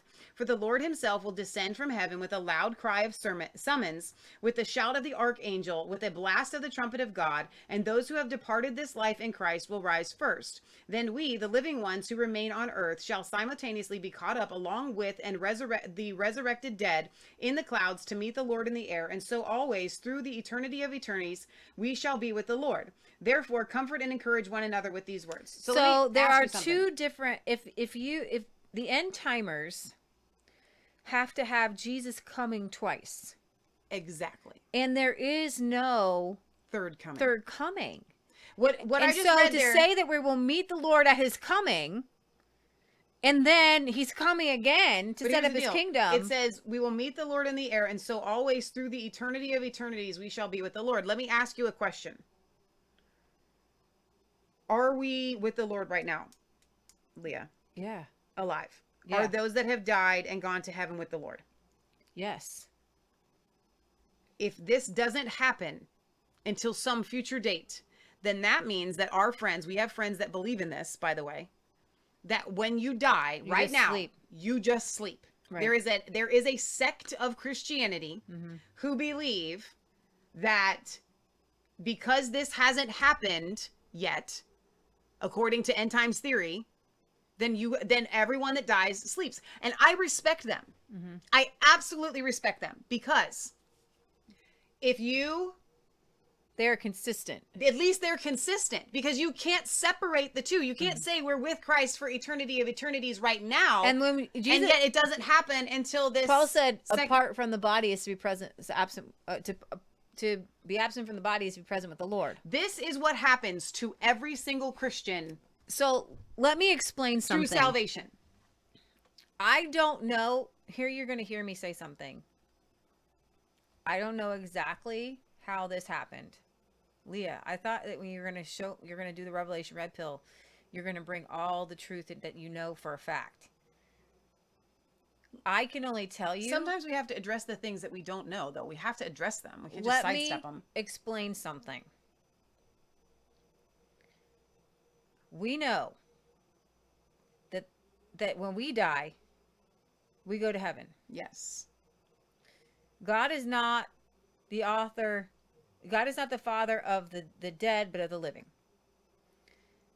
At some point, whether it was AD 70 at the judgment, right, where God judged Israel, okay, or whether it was when Christ went down, he was 3 days in the grave, and he preached captivity captive, right, and he gave gifts unto men, right. At some point, those who were asleep, because here's the thing, guys, Abraham, Isaac, Jacob, all the believers, all the righteous, all the people that had faith accounted to them for righteousness, they didn't go to heaven. Right. They went to Abraham's bosom. There's not a lot of scriptures on this. But Abraham, Isaac, and Jacob are in heaven now. We're not waiting for thousands of years. They're not still sleeping. I will say this, though. We do have one clue as to when this possibly happened. So when Jesus died on the cross, what do we know? We know that there were dead bodies that rose from the dead at that time. We literally have that. It is in scripture. I think that is our best bet for when the resurrection of the dead happened, because we have these eyewitness accounts. It's in scripture. I think that that's when it happened, because so at some point what Leah's saying is that we had everyone that was in Abraham's bosom, or asleep in Sheol or wherever, right? Everyone rises again, okay? And they had to be judged. Go to heaven. And they had to be, well, there was those that get judged, right? Which I don't know, guys. Is there a possibility that we had those that were in Abraham's bosom rise from the dead at this point, and then those that are asleep in Sheol, which is kind of the equivalent of like a dark holding place? We know that do they wait until Judgment Day of AD 70? It said that Jesus said that the Queen of Sheba would rise up from the dead. Yep. And would judge that generation. Yes. So I believe that generation was not judged until AD 70. I think that's pretty clear.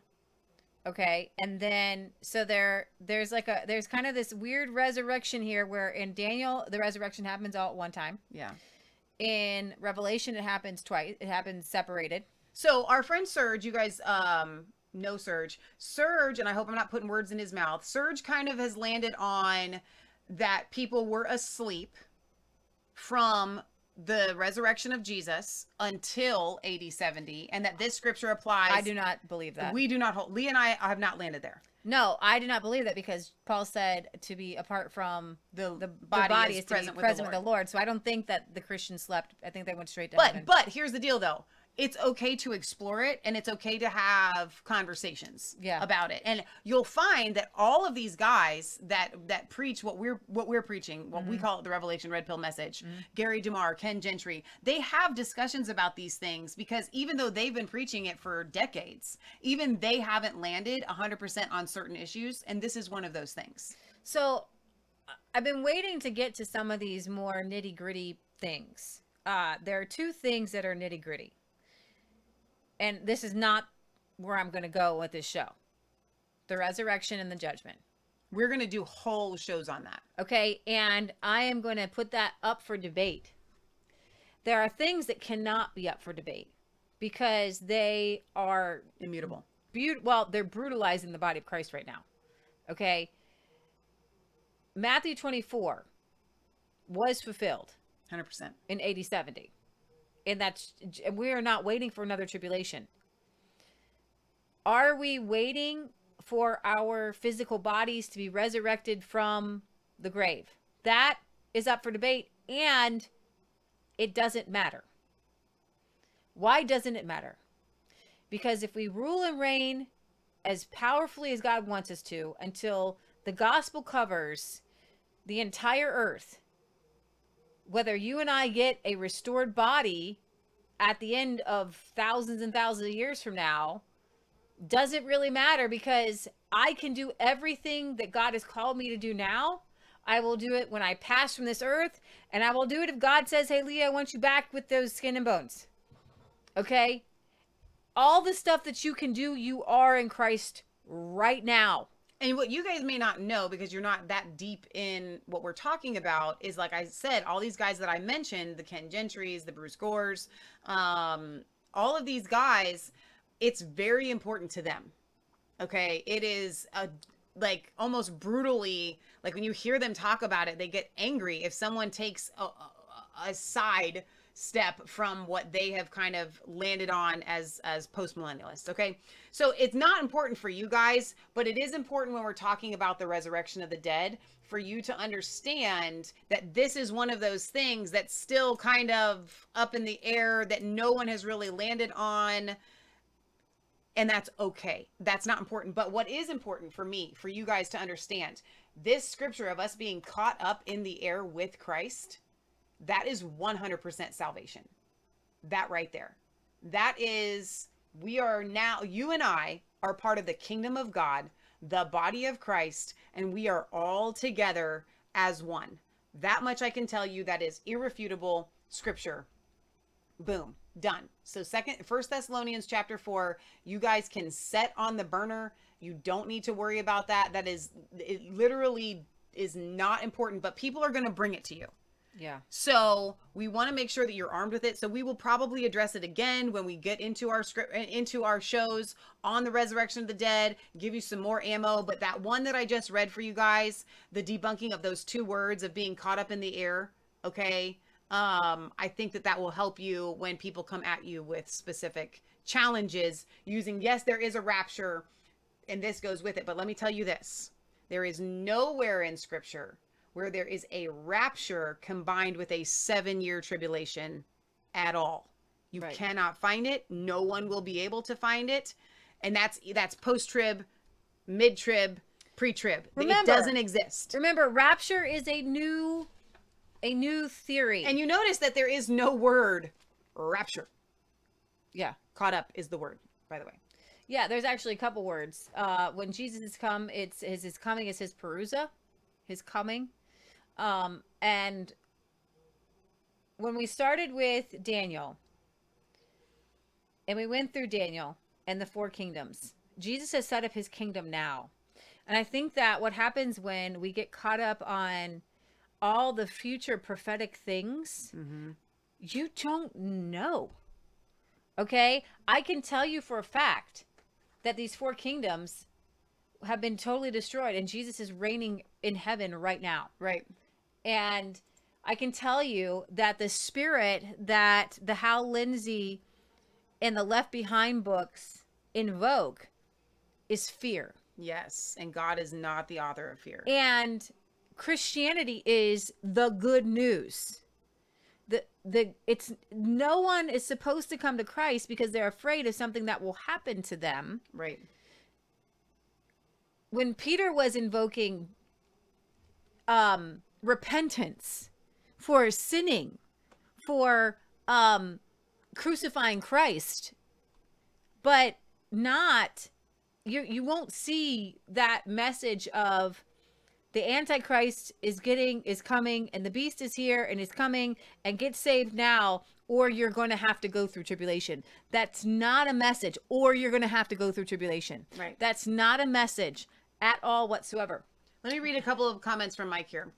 We go to paradise. I see heaven as God's realm. Paradise is what Jesus described. Abraham's bosom may have just been a story/legend that Jesus gave a different meaning to or a different result. The sleep was in contrast to Daniel 12:2-3, where they were awakened. It just means they did not reign with Christ until AD 70. So Yeah. Mike's been studying this for years. So that's, I will take what you say there. So here's the deal, guys. When it comes to the rapture, it is completely and wholly inconsistent with Scripture. There's nothing else in the Word of God to back it up.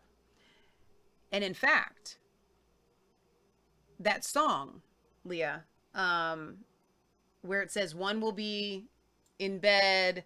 Oh, I guess I wish we'd all been ready. Okay. When you read that from any point of view, it's the wicked that are taken.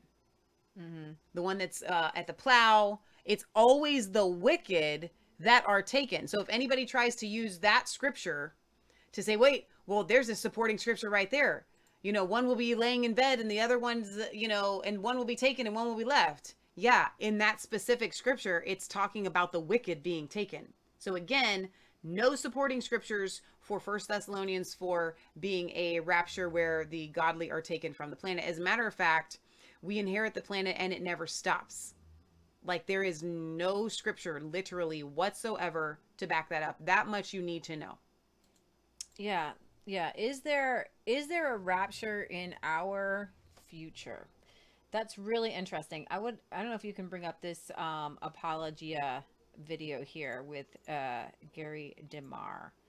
Is there a rapture in our future? That's a really good question. I want to see what Gary has to say on this.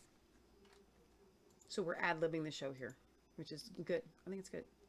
Hang on a minute. Bring it up. There we go. Non-rockabotus must stop.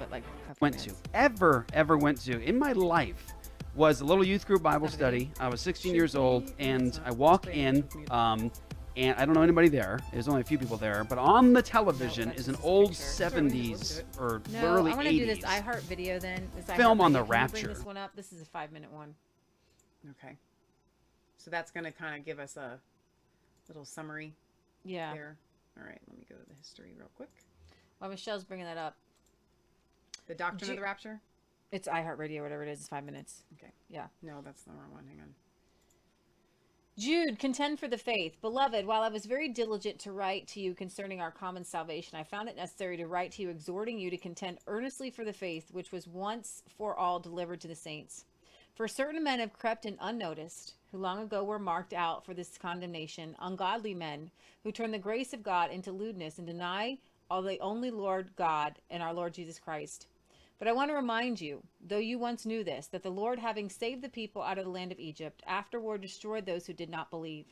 And the angels who did not keep their proper dominion, but left their own abode, he has reserved in everlasting chains, under darkness, for the judgment of the great day. As Sodom and Gomorrah and the cities around them, in similar manner to these, having given themselves over to sexual immorality and gone after strange flesh are set forth as an example, suffering the vengeance of eternal fire. Likewise also these dreamers defile the flesh, reject authority, and speak evil of dignitaries. Yet Michael the archangel, in contending with the devil, when he disputed about the body of Christ, dared not bring against him a reviling accusation, but said, "The Lord rebuke you." But these speak evil of whatever they do not know, and whatever they know naturally, like brute beasts, in these things they corrupt themselves.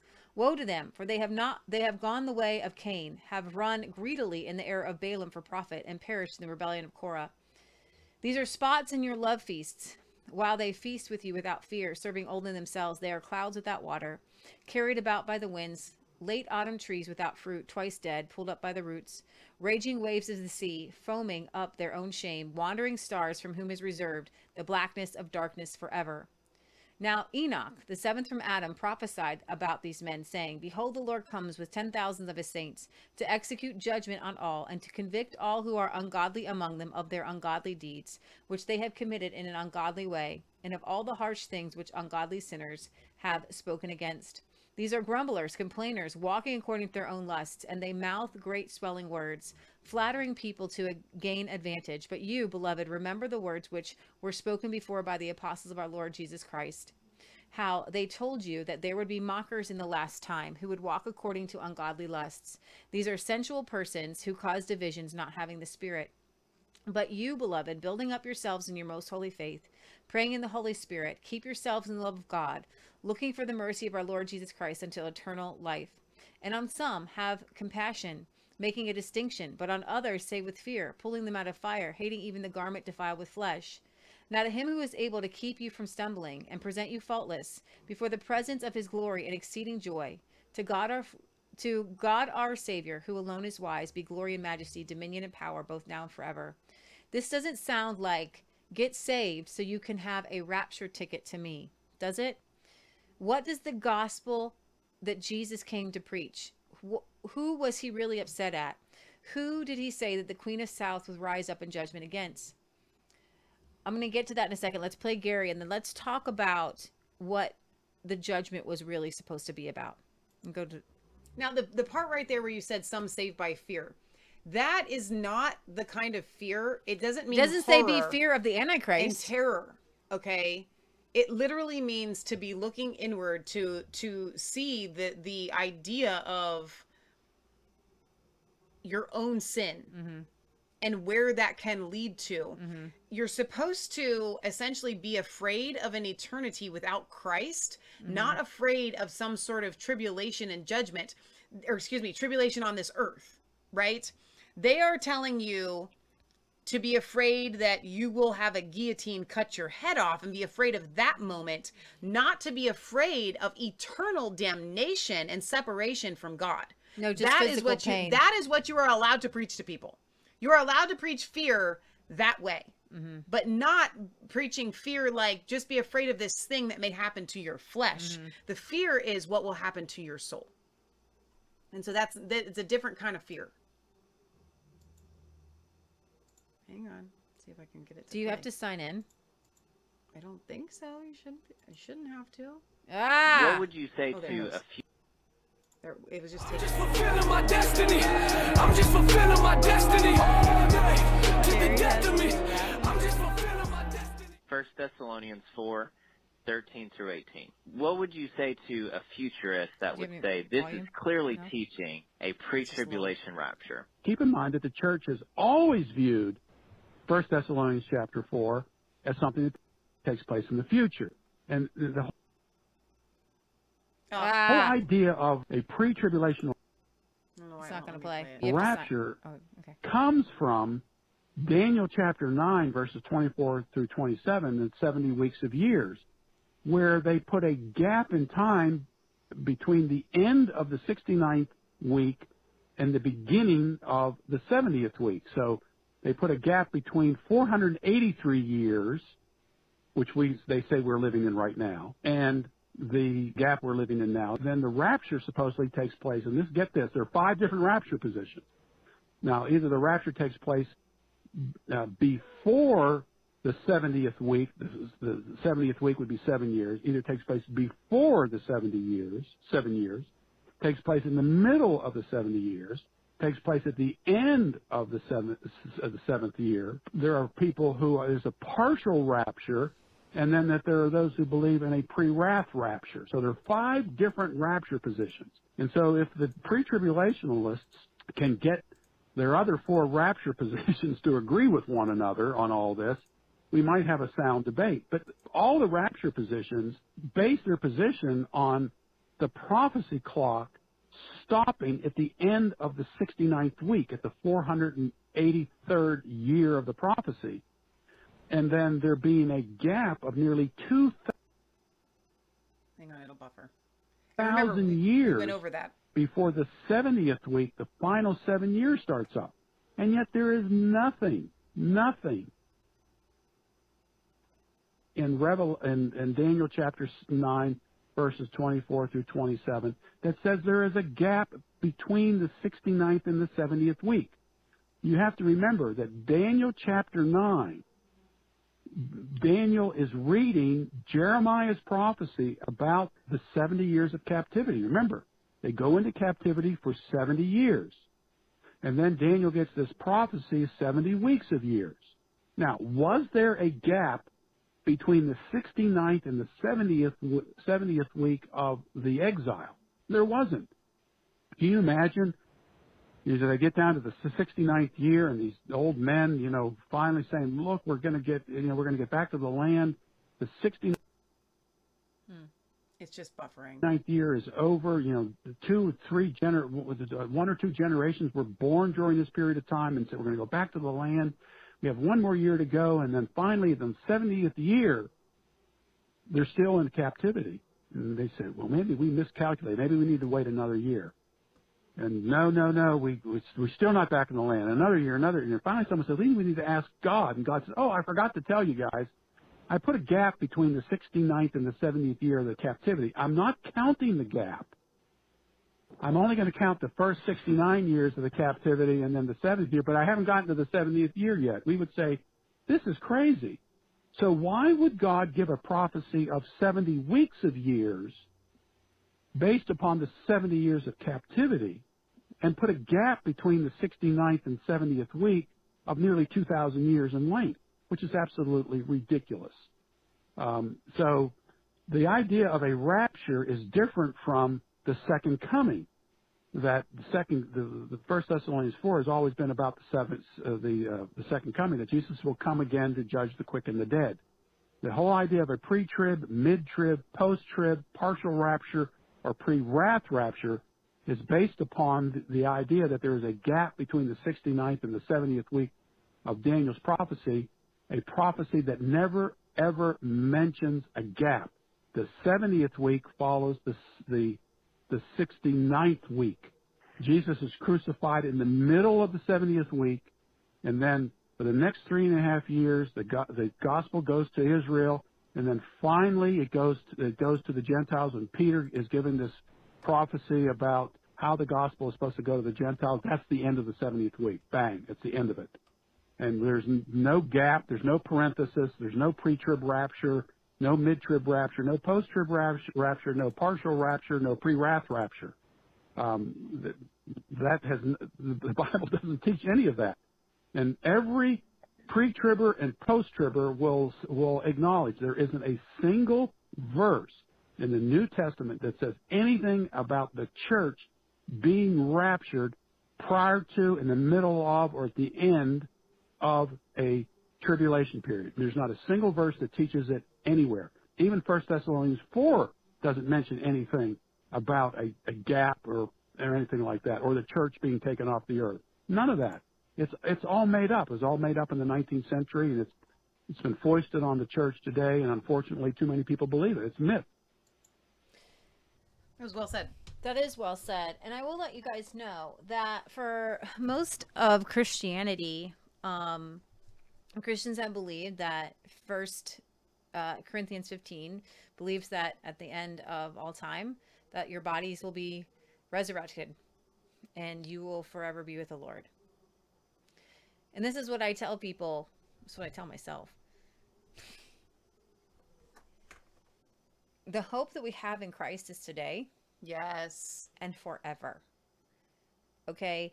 And that when we die, we don't die. And this constant look for Jesus to come and just rescue is the same fervent desire that Israel had. And how in the world can we say that Jesus has come if we're constantly waiting for him to come? And you're going to see in the New Testament that the authors are predicting AD 70 to a generation that is waiting for deliverance in that generation.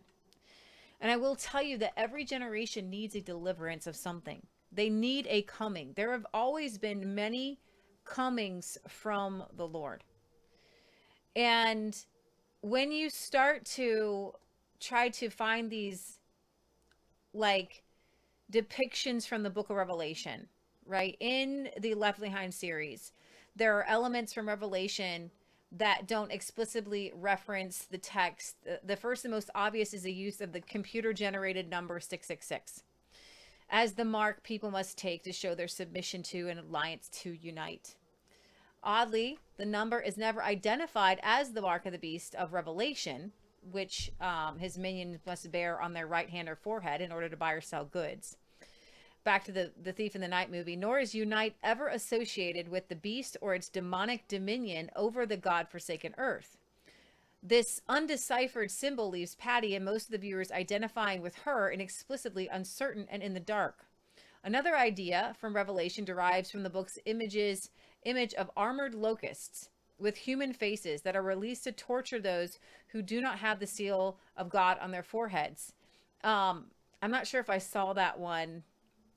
In an earlier scene, a shot from below a helicopter takes off and fades in a close-up shot of a grasshopper on a kitchen window. Perplexing to many viewers, this visual association of helicopter and grasshopper is a reference to the belief popular among end-timer enthusiasts in the early 1970s that locusts from the book of Revelation that he thought were actually Cobra attack helicopters. I heard that my entire life, that the locusts were Cobra attack helicopters. And we did play that little scene of the helicopters there. Yeah, that would be part of the future battle of Armageddon. Remember, Patty is later on chased by Unite soldiers flying the same helicopter. Revelation is also woven into the film in the warning that Christ will return like a thief in the night. Having become so commonplace in evangelical discourse, this idea is usually taken simply to mean that it will happen when you least expect it. But placed in the context of this movie, a more horrifying sense emerges, namely an image of the divine as a threatening figure who could at any moment invade your home, steal you, or worse, your loved ones, which is exactly what happens to Patty, and she awakes with the buzzer. Others have traced the lucrative path from the thief through the many rapture and tribulation movies and video shorts of the 80s and 90s that led to Cloud 10 Pictures Left Behind movies, all based more or less on the best-selling series the apocalyptic fantasy action novels by Tim LaHaye and Jerry Jenkins. As the title suggests, and as authors LaHaye and Jenkins readily acknowledged, the Left Behind series drew much inspiration from The Thief in the Night and its sequels. Indeed, the Left Behind movies and books are chock full of now stock motifs from the evangelical apocalyptic imagery drawn from early dispensationalist diagrams. Baptista's early rapture film, and of course The Thief in the Night. There are the weeping mothers, the clutching baby blankets, the teddy bears of raptured children, wifeless husbands and husbandless wives, pets lingering over the clothes of raptured masters. How cruel is God? There are literal services that you can sign up for so that your pet will be taken care of by unsaved people in the case of the rapture. And it just begs the question, do the unsaved people in case of the rapture plan on, okay, if these people are gone and their pets need us to then step in, doesn't that prove the rapture? And then what do they do? Are they the left behind? Are they going to end up in the guillotine? Because they have to believe after that. Like, you can literally pay for a service, and people think about these things, guys. People literally think they're trying to find their unsaved friends who will take care of their animals. Like, how it cruel was really of a God we hard serve. For me to watch The Left Behind. But let's go ahead and watch a little bit of the Kirk Cameron movie. Did you Left just Behind. now pull it up? Yeah. Okay. So we're going to go to like minute 4 of the Left Behind series. Movie. You see the doll. And remember, keep in mind if you're just now joining us that Kirk Cameron has kind of been like, I wish I had never made this before. Yeah. You made this and there you go. Now the biggest question remains, who do you trust? Every nation, every corporation wants your formula, especially in light of the recent crop failures. No. Eden is not for sale. Not for money. All I want is peace for Israel. A peace that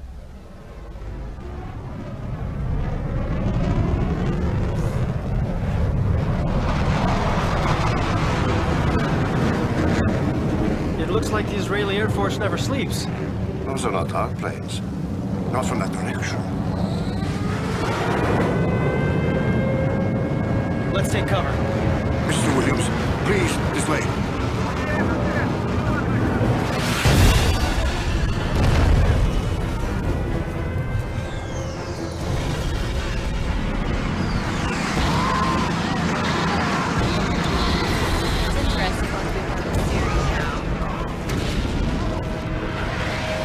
No one has more enemies who want to see her destroyed than Israel. לא אכפת אם המכשירים לא עובדים. אתה מבין אותי? עכשיו! Okay, so Israel's being destroyed.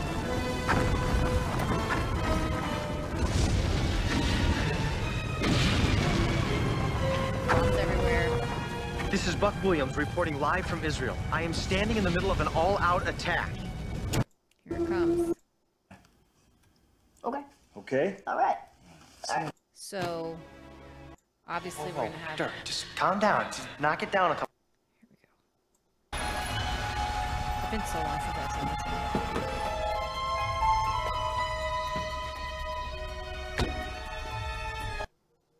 It's all very suspenseful. Dirk, just calm down. Just knock it down a couple thousand RPMs. What's the matter? It's Catherine. I got the file. He thought it was locked, but I got it. I got in. What do you know about Rosenzweig? Dirk, what are you talking about? Don't you see? I'm Rosenzweig. The formula. Come on, see, it's so clear. What is? The attack. The bombers exploding, the flights exploding. You see? It's all fitting together now. I see it. Because they've been behind this whole thing from the very beginning. The research grants, the trust funds. Okay, so we're gonna go. You're gonna see the rise of the Antichrist like mini 20. You see the dollar, the pound, the yen, the euro. They're gonna make it all into one. And don't you see, Buck? Okay.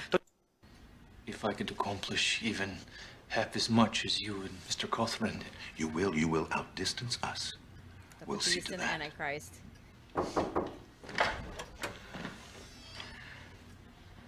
I have a plane waiting for you.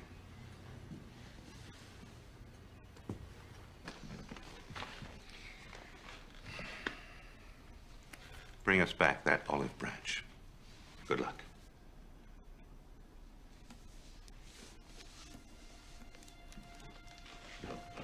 Okay, so then we're gonna go on now. Kirk Cameron's wife, in real life, plays a woman who's having an affair with a pilot. Okay, but she's not his wife in the movie. No.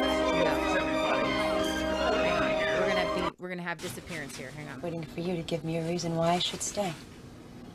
They're having an affair. They're sinners, by the way. Fast forward a little bit. Would you mind checking, please? Okay, sure. And take this.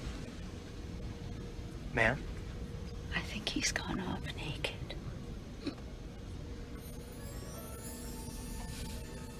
So, rapture. So she doesn't know what happened. Her husband's clothes. It's always the clothes are left behind. You just don't need that in heaven. There goes the kids' toys, right? Have you seen the kids? The kids go, but the adults stay, right? Because the kids are safe. Where are my kids? Here comes.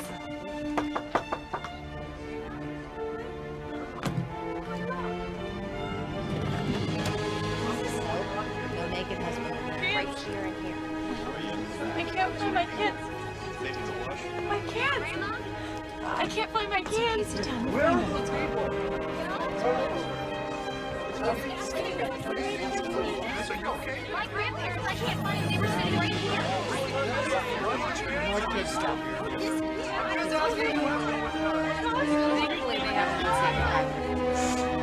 Thankfully, or they'd all just be dead, right? Province of God there. Wait, the lights are on. And look a little.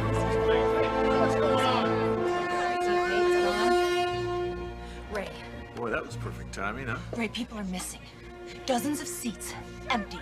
Hattie, it's a big airplane. People are probably in the lab. I'm telling you, they're not here. They're not anywhere.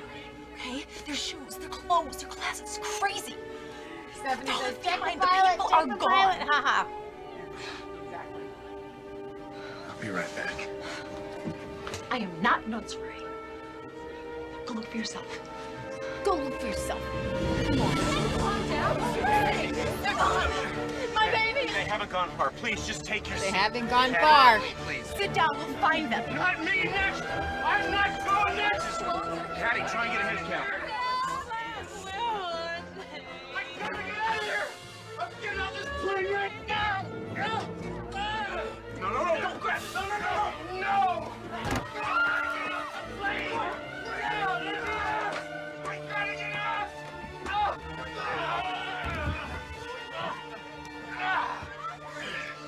Nobody's gonna die. Just take it easy. Just take it easy, okay? You're gonna be all right. What's going on, Captain? I don't know. Just take it easy. Okay. Wait, no, I wanted you to keep see. going? Keep going. I wanted you to see the Wait. Hi, Mom. The cars. It's me. I just want to apologize for missing the So party you, this I mean, everybody has to be prepared because we all heard about. I mean, we've told this our whole lives. Are you okay? There are going to be all these car accidents because all these Christians are just going to be raptured. There's no driver in there. There. It's okay, sir. You're in shock. So, Leah, can you explain to me, I'm just going to turn this down, explain to me how the 1 Thessalonians scripture that we just read that's so beautiful about us being with the Lord forever, explain to me how that comes it will bring apocalyptic fervor to the earth, and if you're left behind, then it's the camels might go. It's wonderful for Christians, but everyone that's left behind is going to be like There's complete, nothing like, death, in 1 destruction. Thessalonians that mentions anything bad for people not being taken up. Yeah.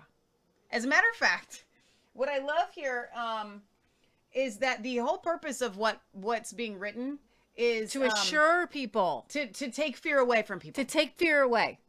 But it's more like, if you interpret it this way, it's more like, don't worry, all this bad stuff's going to happen, but you'll be okay. So take heart. It's all right. That's not in the scripture. That's literally not in the scripture. Okay? Now, not to be outdone. Oh, boy, you got another one?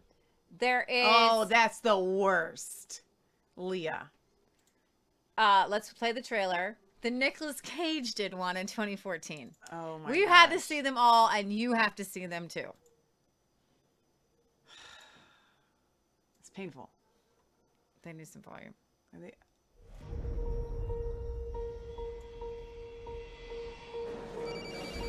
Hello? Hi, Mom. Chloe, welcome home.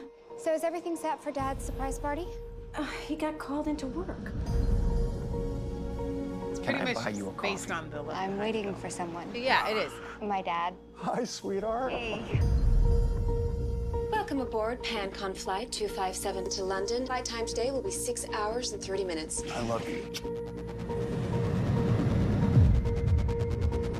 Now, here's the shift from horror to thriller. People from all over this plane have simply Some really big name actors, by the way. Oh, absolutely. Chris. That pilot's safe. That plane's coming down. That car's a pilot. I know. Oh, that pilot. That was a Christian pilot. I know you all want answers, and believe me, so do I, and I'll do my best to get them. I heard some doctors talking. It's not just here. It's all over the world. All the babies. One of these days, the sky's gonna break. Chloe, are you okay? Yeah, but Mom and Raimi, they're both gone. One of these days, the mountain Irene knew this was coming. The way it happened. How could she know that? Because she read the Levy High books. That's how she knew. The guy that my mother talked about would never do something like this. You're right. Bingo! Thank you. We'll just end that there. No, I don't. You want to finish it? Yeah, I do. All right. We all have a right to know if we're gonna die. We're gonna die. Melanie says, "Oh, come on! I've avoided the Nicolas Cage version." No flaps, no elevators, and if I run No, you're no one's avoiding it. I need some room. I just really need you to know how much I love you, no matter what happens. Dad. So, but Did here's this the deal. one get the Antichrist or anything in it? I don't think so. Maybe they were hoping for a sequel. But here's the deal about, you see the emotion of the people in all of these films that are quote unquote left behind. And yet we are taught that the Holy Spirit has left the earth. And I want to let you guys know something. That God is love. And the emotion that brings you to Christ, that would have you care about another person, that would convict you that those before you knew Jesus, that's the Holy Spirit. You need to know there's a new one, and we got to watch this one. I now, don't want to watch it. This one is one of my favorites. Leah. What's his name? Hercules. And this is one that came out this year, The Rise of the Antichrist. Oh yeah. And this guy Kevin plays a Sorbo. really good Antichrist. So remember I talked to you about, like, I haven't watched this trailer. Remember when I talked to you about roller coasters? Yeah. You can watch these like a roller coaster. It's not real, and it's not going to happen to you. I wouldn't watch it. I wouldn't either, but If someone had told me that millions of people were just going to disappear, I, like you, would have said they were crazy. Was it the rapture? Yes. Yes, it was. Are you sure? I mean, are you really sure? I saw it happen. Those weren't vanishings. It wasn't the rapture. The rapture was debunked on the first day. The second wave of vanishings has thrown the financial markets back into chaos. Trust me. You want to make sure you're on the right team. You're already teaching them the art of fake news? I just wish I could see you one more time. Why are you still here? Because I asked God to leave me behind. We don't need to look for magic. They're not a bunch of religious wackos. Fortunately, we have a solution. We can implement Eden Pay worldwide in a matter of weeks. Welcome to the future. I gotta look inside the Eden Pay platform, and it's a whole lot more than a glorified bank card. So you're just admitting to being crazy? Yes, I'm quite comfortable with that. When it is all over, half the world will be dead. This is the biggest news story since the vanishings. You listen to me. You drag this line of nonsense into the public eye. We're both finished. Now I'm more like an actor. The Antichrist will declare himself as God. Seemed like a stretch even for them. So how do we know who we can trust? Trust God. The world is suffering. We are on the brink of mass insanity. What happens to the rest of us? Doesn't it seem strange that it's still so easy to dismiss it, even though we saw it? You know, okay, but I love that you get to choose. Can we No, point I out like the pastor choosing. that said That's what I'm I saying. asked to stay So behind? that's new. That's a new development in the fictional story. Keep me behind. I will stay. I'll go through it. Let me tell y'all something. Oh, Hercules, what are you doing?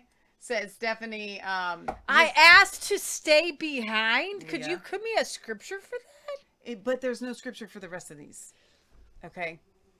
I love this adaptation. I want to see the locusts. I like that we can adapt and ask to stay, but here's the deal. We're essentially, as far as anyone is concerned, if we are in the modern end times theology right now, like everyone seems to think, like, guys, we're in it, you all should be converted to post-trib. You know what I'm saying? Because we're in it, right? Like COVID, all of that. That's like post-trib. You don't get raptured.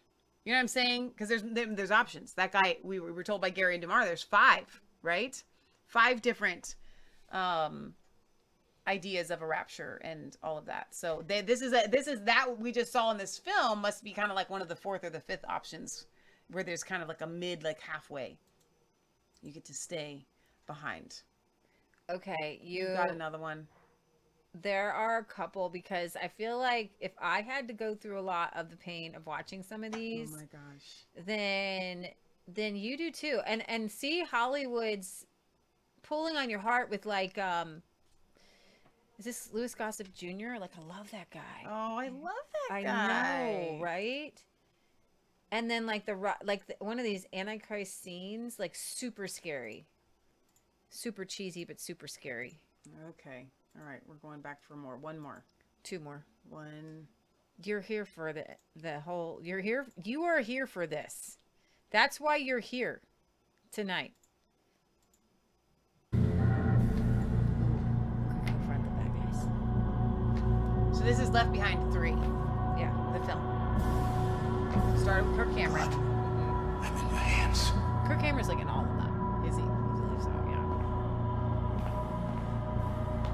I still don't understand how God is helping and the Holy Spirit's moving in these people, but he's gone.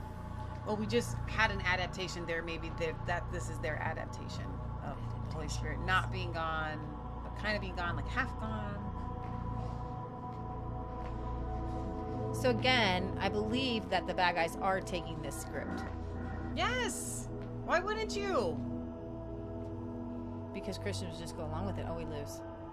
But there's no rapture, so they just have to believe in so Leah, it's not that the bad guys are taking the script. The bad guys wrote the script. The devil wrote this script that you're watching, and so he is causing his minions, people, to carry it out. And as long as the Christians believe it and allow it, they'll be able to carry out their false script. At some point, though, there's going to be a switch from the pre-rapture to the post-rapture, because the post-trib.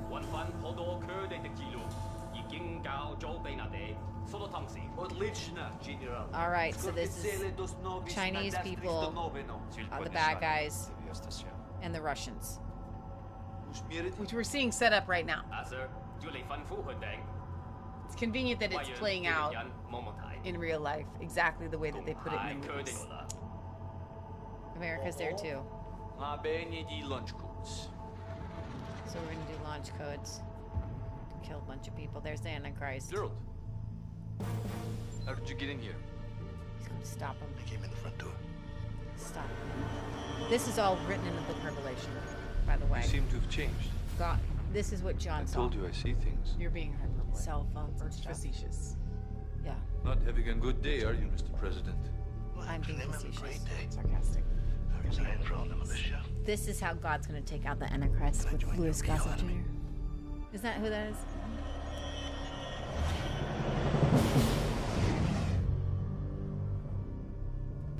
Do we have subtitles? You can turn on. Carolyn Miller. A lovely little thing, wasn't she? They're unavailable. You seem to think that the only way to defeat you is with weapons, with the militia. Well, the answer is right there in front of us. I can't hear it. Turn up. Jesus Christ. The only way to beat you in this life or the next is to accept him. The last thing you will ever see is my power over his.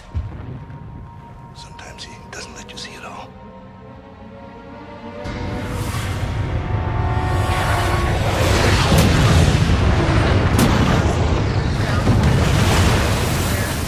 As well. What do you guys think? You think that's how it's going to go down? That got the Antichrist? There's one more. Okay. I want you to see this old Antichrist. Oh, I'll bring it up yet. This one creeped me out when I watched it. Like, no, the peace treaty one. No. Go back. It says peace treaty. This one? Yeah. This is Antichrist. This marks the beginning of our 7 years of peace. Of 7 years. This marks the beginning of the rise of the Antichrist. He will control 10 kingdoms, which in turn will control the world. The Antichrist will sit in the temple of God, and he will declare to the whole world that he is God. All in my name. Nikolai, what do you say? We never agreed to this. In the garden, there was a serpent who tempted Eve, leading to man's banishment from paradise. That serpent has stood between us and paradise ever since. What's this about, Carpathia? It's about you two. Serpents in my garden, using unity and prosperity for your own gain. Nikolai, you know, that's preposterous. Do not lie to me. So small, so easily manipulated. Tell me, Jonathan, who is the puppet here? Look where I am and look where you are. Do you have any idea? Do you know who you're dealing with? Do you? All right, so remember to go, when you guys are confused about that, you know where he said the 10 kingdoms, okay? He's getting that from Daniel, which is why we did Daniel already. The all right? 70, we did Daniel's 70 weeks. And what was the first one that Daniel's we did? 4 kingdoms. He Daniel's gets it from, 4 kingdoms. Where does he get, let's see. But I'm saying we did both shows. Okay, so let's see how much Michelle learned from Daniel's 4 kingdoms. What kingdom has the 10? No. I did not memorize those. That's straight up. Oh, come on. This is so simple. Leah, I did not memorize them. Okay, so we're going to go over them one more time because Michelle sat with me 500 times. I have you heard guys, this a million times. I don't have them memorized. How many kingdoms are there? 4. What are the kingdoms? Rome. Or you want the bear? You want the images? No, just tell me the nations. This Babylon. Yes. We start with Daniel and Babylon. Yes. We go to the Medes and the Persians. Yeah, I knew that. We go to Alexander the Great, which is the Greeks, and we go to lastly to what? Rome. And then the one 10, I remember. The 10 come from Rome, and that's why I'm going over and over and over and over and over and over and over and over and over. We'll try this one more time. First kingdom, Babylon. Second kingdom, The Medes and Persians. Third kingdom, Alexander the Great. Fourth, Rome and the 10. and then finally, there is a rock taken out from the mountain without hands, and it throws and takes down the beast. The beast is not disjointed. It represents, in Daniel's vision, 4 successive kingdoms between what? Daniel and then who? Very simple. The answer, who? I was reading comments. I'm sorry. What? Okay, so the timeline represented by Daniel's beast. Yes. His giant beast represents the time frame between Daniel and who? Yes. Finally. It's the only answer you ever need to know in Bible class is Jesus. Daniel sees the time and he is explaining the time and he explains the kingdoms and he says Perfectly. In the reign of the 4th, Jesus the Messiah would rise up and tear down the rest of these kingdoms. Yes. Okay? What the end times theory does is they keep looking for the Antichrist to rule these random 10 nations, and then who are they going to be? It's going to be China, and it's going to be this, and it's going to be that, and it's so disjointed, and it's just totally wrong. So I think it was we're on episode 16, so if you're wanting to go back and watch them, it would be episodes 13 and 14, where we went over Daniel at length and covered all of this already. So, Melanie says, I don't understand why people can't tell the difference between movies and reality. If you want to know God, pick up his word and pray for the Holy Spirit to guide you through it. Movies are for entertainment purposes. So here's the deal. That's the point of this video. This was not for entertainment. These were specifically designed to indoctrinate. They are modern end times propaganda. That's exactly what the books are. So Melanie, you are 100% right. Okay, we should be able to differentiate. But we all know that propaganda is intended to brainwash the masses. And that's what these films and these books were designed to do. To brainwash the masses into living in fear, living in complacency and just waiting for Jesus to come and rescue instead of doing what we were created and designed to do, which is to rule and reign and pull down rulers and principalities in high places. So what we've been taught for the past 150 years, give or take, is that when we see all these bad things coming, don't try to change it. Don't walk in your authority. Don't walk in the dominion and the power that we have. Just let it happen, because it means that Christ's second coming is near. So if you guys haven't been watching, maybe you're like, I'm just going to check out this Revelation Red Pill series. I haven't watched episodes 1 through 15. I'm going to see what these girls are all about. I'm going to tell you right now, you have to watch all the other episodes. You have to. You are not going to understand what we're talking about unless you have seen at least the first 2 or 3 episodes. Right, Leah? You've got another one. There was another. See, this is what I'm trying to tell you. Hollywood has been pushing this because Christians are eating it up. And because it makes it so that we don't fight the devil. So here is the rapture scene from the 2012 movie Doomsday. Okay. Let me pull it up. So we didn't see this one? We have seen this one. We have seen them all because we are good Christians. Yeah. Good Christians watch all Christian movies. Yeah. They do. No matter what. And even if they don't believe in their theology. Good Christians watch all the Christian movies. So this is why y'all have to sit through it, because we already did, apparently. Well, this is it. Aren't you coming? No. This is as far as I go. What? You can't fly back now. The storm will be too intense. This is your journey. I was just supposed to get you this far. See, I don't understand. Trust in God and pray to Him. I can dig that. Trust in God and pray to Him. I'll try. See that car? Yeah. Keys are in it. It's all been taken care of. What? How did you manage to Lloyd. get that car? Good luck. Okay, thank you for everything. Okay, here we go. Always gets dark. Oh, no.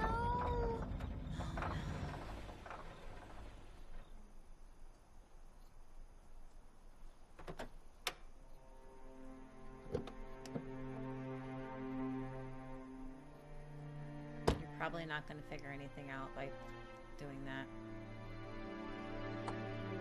You really won't, by the way. The knocking noise, though, could mean if you might be out of grease. So you could put some water in there. Mom, it looks like we're gonna have to walk. Mom's gone. Mom?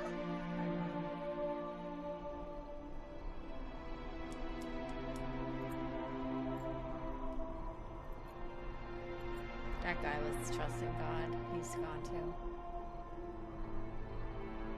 I would have had him disappear while flying that plane. Oh yeah, but is he a good pilot? I guess take over. Well, no, I mean after he left, like take off, he's leaving. But then that guy wouldn't have known he disappeared. He just would have thought a plane crashed. So that's why he couldn't do that. You know what I would prefer to see? I would prefer to see people literally having a conversation and looking at the person and they vanish. They never show that. They're always like looking away and then the person is gone. God, well, that's just God's nice way of making that happen. Right. Because He doesn't want to traumatize you, I guess. There has been so much video propaganda to show us what's going to happen. And here's what I find very interesting. That nowhere in the Word of God does it give the specifics of China and Russia and computer chips and all of that. And yet, in these books, we see all of those things. And we see them playing out exactly as having been written in the books. Now, here's what Leah. East Palestine. What was the name of the movie that we showed that pretty much depicted the East Palestine train derailment? Oh, wow. What was the name of that? I forget, but didn't they just make it? Like, it's not out It was yet? like 5 years. Yeah, it was out. People Okay. have seen it. It was like a movie or TV show or something like that. Yeah. I forget what it's called. Mm-hmm. And when we showcased that to you guys, we said, there are some people that are making the claim that when you watch The Simpsons or you see, it's usually NCIS or, all of these shows, they'll showcase different things and they happen exactly. And what is the phrase that we always come to that everybody always gives us for this when they insert into films what they then do in real life? What's that called? It's on the tip of my tongue. It's a phrase. You guys know what I'm talking about. It'll come up in the chat in a second. White noise. Thank you, Jeremy. That's the name of the film. But what is it called when it's literally on the tip of my tongue. I don't know why it's escaping me because we've talked about it all the time. Where they show you what they're going to do in a film and then they do it. Right? Why is it as red-pilled people predictive programming, thank you, Mike, that's exactly what I was looking for. Why is it that we believe in predictive programming for all of these other things except for end times theology? Well, think about this. And yet, whether horror or adventure, what these different evangelical rapture stories have in common is something we see again and again throughout popular culture of Revelation. A widespread fascination with apocalyptic violence and a diabolic evil that trumps the beauty of its final vision of a new heaven and a new earth. Why does the excessive brutality and bloodshed in the middle of the book so overshadow the joy and peace of its final vision of the resurrection of the dead, the coming of the new heaven, the new earth, and the new Jerusalem, and the healing of all the nations? In the end, is such a happy ending simply inconceivable? Is the extreme gladness and well-being of the final vision harder to believe than the extreme violence and horror that comes before it? Could it be that despite its overwhelming, even unimaginable atrocities, many of us find a world filled with such horrors more believable than a world without them? We are so indoctrinated in the past 100 years by the Schofield Reference Bible to hunger and thirst for darkness, for the scene where Patty and honestly, every time I watch it, I've seen it several times and I watched it, every time I think to myself, she's going to get out. I did this in 2020. I hadn't rewatched that scene until today. And I thought she got out, but in my back of my brain, I remember it. I remember. I didn't think she got out. I remember she gets her head chopped off, but then I'm like, we're only like 20 minutes into this movie.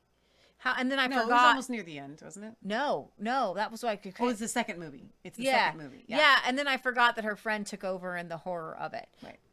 But I remember in the back of my brain that she does get beheaded and how traumatizing that is. And then in the first movie, that God would have her go through all of the horrors and then wake her up and say, you're going to have to go through all of them again. Right. And then you're going to be beheaded.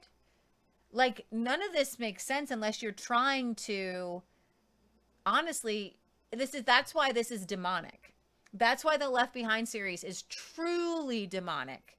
That's why all of these doomsday movies, for all intents and purposes, do not lead people. Anytime you say the name of Jesus, people can get saved. Yep. But what if more people would get saved if we were crafting narratives of victory? That's a really good point. And you've noticed the fruit of this end times theology is that we're not winning in the culture. And we've come to the place where we think that this is the way it needs to be, that it needs to be dark. And when I read my Founder's Bible, you know what really sticks out in the quotes from the Founding Fathers? Is how blessed that they thought they were. Mm-hmm. Would you guys say that you are extremely blessed, that that the world is a good place? Right. That oh my gosh, God is really moving and this is a really great place. So I would. Would you though? Would you? Because I see what God is doing. And I see that of the increase of his government and peace, there is no end. So where there has been a lull in certain nations in the world, but no, where people have lost the power and the authority, other places are picking it up. Now, have we reached the... do you wake up every day and say, wow, Jesus, this land is so blessed. Thank you so much. Yes, I do. I know where you're going with this. Go where you're going with it. Because the founding fathers were waking up happy and joyful. They were married. They were having kids. They saw their kids. They were loving God. Which part are you they talking were multiplied. About? After they defeated England or before? Because I think that was pretty tyrannical and awful, and I'm sure they were not waking up as happy and chipper as you think. They were. And so that's what gave them the strength to fight up. The tyranny wasn't all throughout time. Wasn't throughout the whole time from the Pilgrims to the Revolution. Mm-hmm. The Revolution happened because of a short squishing of their liberties. So let me say this. Stop asking me questions and make your statement, because I'm not going to answer them the way that you want. Okay, so just say what you want to say without questions, and then we'll just listen. I guess when you understand our founding fathers and how, see if I can find a place here. The divine blessings that God had bestowed upon this nation from its very inception. The Pilgrims, they went through hard times, but they knew that God had started something. They felt the anointing. They felt the movement. They felt the power of God rushing through them. And then, yes, after the Revolution was when they really sat down and were like, wow, God did this. Let me explain to you where I'm coming from with what you're saying. And then I think it'll make sense to everyone. You're saying that the founding fathers understood that they were in the middle of a moment where God was birthing something absolutely phenomenal and incredible. And they were in a land that was blessed in spite of the tyranny of the British. Okay. And yeah. And that they were on the cusp of something huge. And they were birthing something incredible. I believe that they thought that they were in a land that was very special before the Revolution, like during the First Great Awakening, because remember, they're fighting the French and Indian War with the British. Mm-hmm. And they're believing that this is a land blessed and prosperous by God. Yes. So when I and say there's a very short blip of the revolution. When you ask me these questions about how I feel, you are hopeful. I'm not only hopeful. I know that we are in the midst of reversing all of this garbage that we just watched tonight. Okay? We're in the midst of breaking that bond and bursting through just the way that our founding fathers were bursting through to something incredible. We are in the midst of that. And in my lifetime and in your lifetime, you are going to see a complete reversal of the fruit of what all of this that we just watched tonight has wrought. And so I put myself in the shoes of the founding fathers and go, I know that my nation is blessed. So I'm seeing into the spirit realm beyond what my eyes without are the seeing. Spirit realm. Okay, so when you're asking me these questions, do I wake up every day? If just in your natural eyes, and you see the world the way that, because the founding fathers saw the world in their natural eyes, and it was blessed, and it was holy, and it was righteous. Just in their natural eyes, they didn't have to see into the future. Their children were all taught according to the Bible. Mm-hmm. They had manners. There was no homosexual agenda. They didn't even say the word homosexual. They didn't have rock and roll. They didn't have perversion. They didn't have war like we have. So let's have a discussion. And I don't mind doing this on the show. I don't really like to read the Revelation Red Pill, but that's okay, because that's what this is about. So let's go ahead and talk about this as if no one was watching. Okay, but thousands are going to end up seeing this at some point. And it's fine to have this discussion because you guys probably are having the same questions about where Leah's going with this and all of the 15 episodes that we've just done. Everybody says the world is going to hell in a handbasket. The world is awful. I don't want to bring kids into this world. But what have we said since day one? So your argument that it seems like you're making, which you can't be making because we've already debunked before. So I want to bring it back to, so you can understand what I'm hearing and what I think maybe some of these guys are hearing, It sounds like a contradictory of statements where I remember one of our friends when I presented this, actually several times, this is what people present to me. I say, of the increase of his government and peace, there will be no end. And the gospel is spreading all over the earth.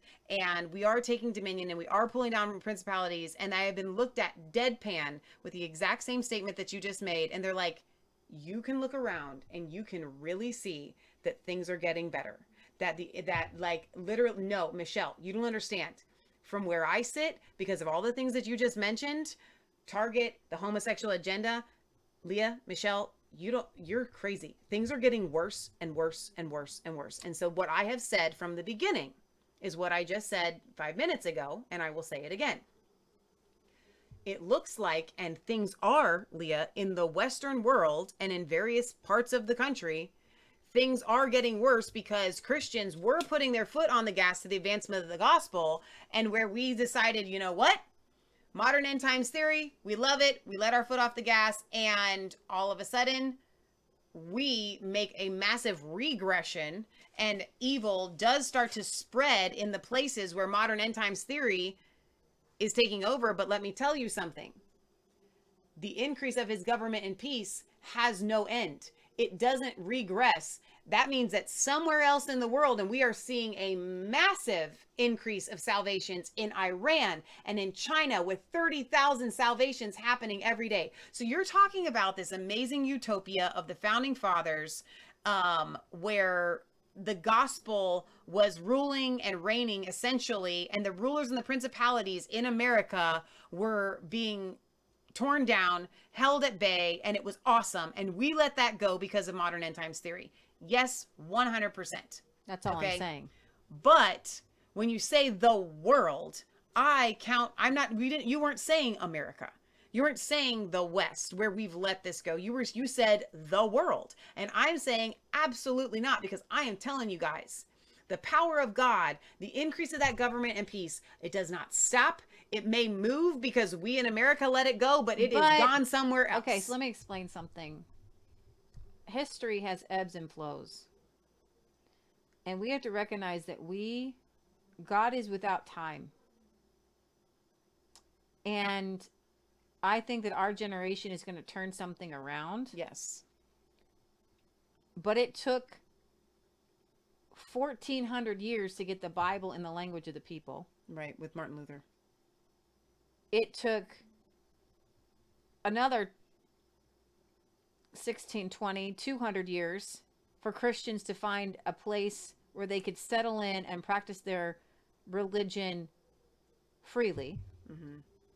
It took another 160 years to get a country that was based upon biblical principles where people could live freely. A republic, if you can keep it. And it has taken about 150 years to unleash around the world a devastation of biblical proportions.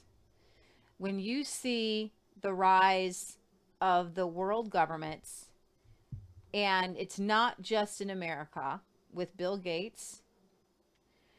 The reason I'm doing this show is to scream very loudly, you have unleashed evil unnecessarily. That's good. And people around the world are hungry, and starving, and raped, and sex trafficked, when the founding fathers had a vision that the gospel would spread. And so Joe Salatin says something about food, that we'll look back on the past 100 years as a blip in history. And while the kingdom is advancing in the realm of the world history as it will be written, throughout history we've had things called the Dark Ages and the Middle Ages, and Christians burned at the stake.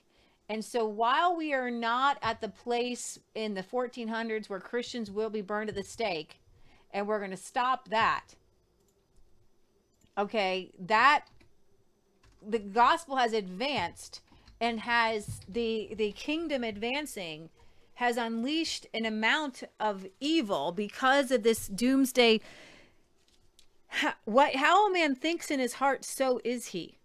And Christians have a lot of power in their words. Okay, go ahead. You can play. I wanted to show when you talk about this ebb and flow. This for our podcasters. I've pulled up a map of the spread of Christianity since Christ. Right, you will watch an ebb and flow of the spread of this. It'll advance in some territories, and then fascinating to me, it recedes in some territories. And so, but the increase of it, whether it recedes from one area, it's always spreading. Numbers wise, there are more Christians today than there ever been. Okay, the kingdom is always advancing.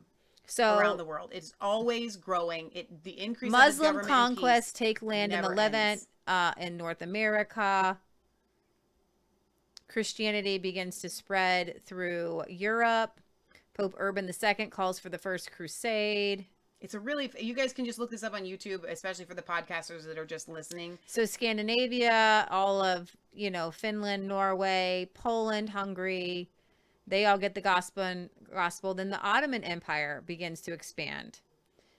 And then we have Christianity begin to spread to the New World. Right. And the Age of Discovery.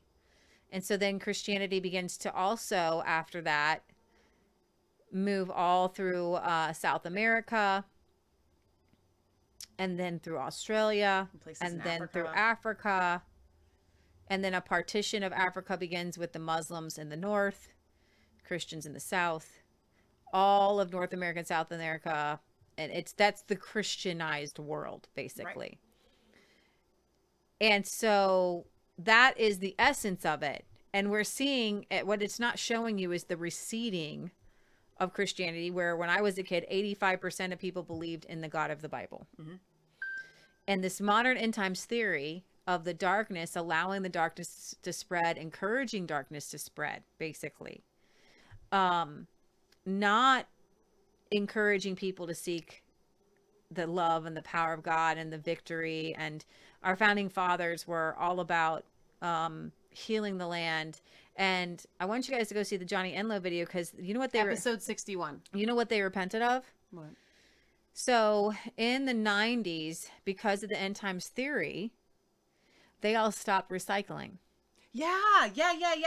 And that was their way of kind of apologizing, of stopping to take care of the earth. They're like, well, we're just going to be raptured anytime. So we're going to use our gas guzzlers. We're going to use up all the natural resources. We're not going to recycle. Why take care of the planet? Because Jesus is just going to come back. Which doesn't make sense, because according to their theory, Jesus destroys those that destroy the earth. Right. And so Corey's book, which I have here. It fell down there, and I think it got pushed under there. Oh, really? I think a dog pushed it under there. I kid you not. Really? Oh, my gosh. I saw it there this morning, and I was like, I think a dog just pushed Corey's book under the thing. Here we go. So, Born Again as Kings, Corey Gray's book. You guys can get this on Amazon. The End of Satan and the Beginning of God's Kings. Talks all about how we are called to heal the planet, how God wants to heal the planet, reconcile the world back to him. And he's not going to destroy the planet. He is not destroying this planet. He's not creating a new heaven. Do you know how many scripture says that it will not be destroyed? By the way, okay, the new heavens and the new earth was the new system of how to get to heaven, where God destroyed the temple and the sacrifices. Okay, and outside, which is the new realm with the Gentiles, was like the earth, like outside, right? And the new way, did you know the temple was the gateway between heaven and earth? So we have a new heaven and new earth. The world is called the heavens and the earth. Yeah, we are reconciled back to God in the garden. But it's time. It takes time. The kingdom of heaven is like a little leaven and a little mustard seed, and it grows and grows and grows until it takes over. And they repented of not healing the planet. And what has happened in the past 150 years is that we have, when it comes to whether it's petroleum or plastics, look at the ocean right now. Christians, the end timers, will be like, that's okay, because Jesus is going to come back and fix it. This is the problem with this theory, is we are letting the world destroy itself, and it will not all the way, because God has a way to heal it all. But do you want to be part of this generation that heals it? And you can be. Get a garden, plant your food, pull out of the systems of this world. Recognize that these systems that we are a part of with the Industrial Revolution, that we are forced to be a part of, are hurting God and hurting his planet. And the way we are wasteful and we are not caring for, we should be the people planting trees. We should, like, the desertification, like, of North Africa doesn't need to be. Do you know we could literally all just descend upon Africa, plant a bunch of trees, and there's no need for desertification? You know, Nigel Farage and Trump were on this, like, big, like, well, let's just plant trees. And the Greenies were like, that's stupid. We just want green energy. Like, why would you plant trees? Like, why don't we plant fruit trees in every city? So that, oh, well, you'd have, like, rotten food to pick up. You know what, well, I hear guess a lot? what? Then those people on welfare can go pick up the rotten food and compost it from free good apples. So the Bible says occupy until he comes. So when I say that to people, the answer is always, well, I'm doing that. Like, what I say to them is, the fruit of modern end times theory is that we do not occupy until he comes. And they'll say, no, that's not true. I don't believe that. I occupy until he comes. That is not true. Modern end times theory, they don't say that. They just say what I believe, does not produce bad fruit. It never stops people from advancing the gospel. It never stops people. And I'm like, first of all, maybe you don't count. You might be the exception. But by and large, I have had conversations with countless Christians that believe in this stuff.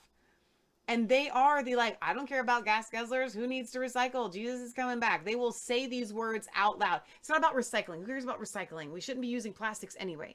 Recycle it, whatever. But I say I recycle all kinds of stuff around here. Reuse. Because I look at plastics and I think this is harmful for the planet.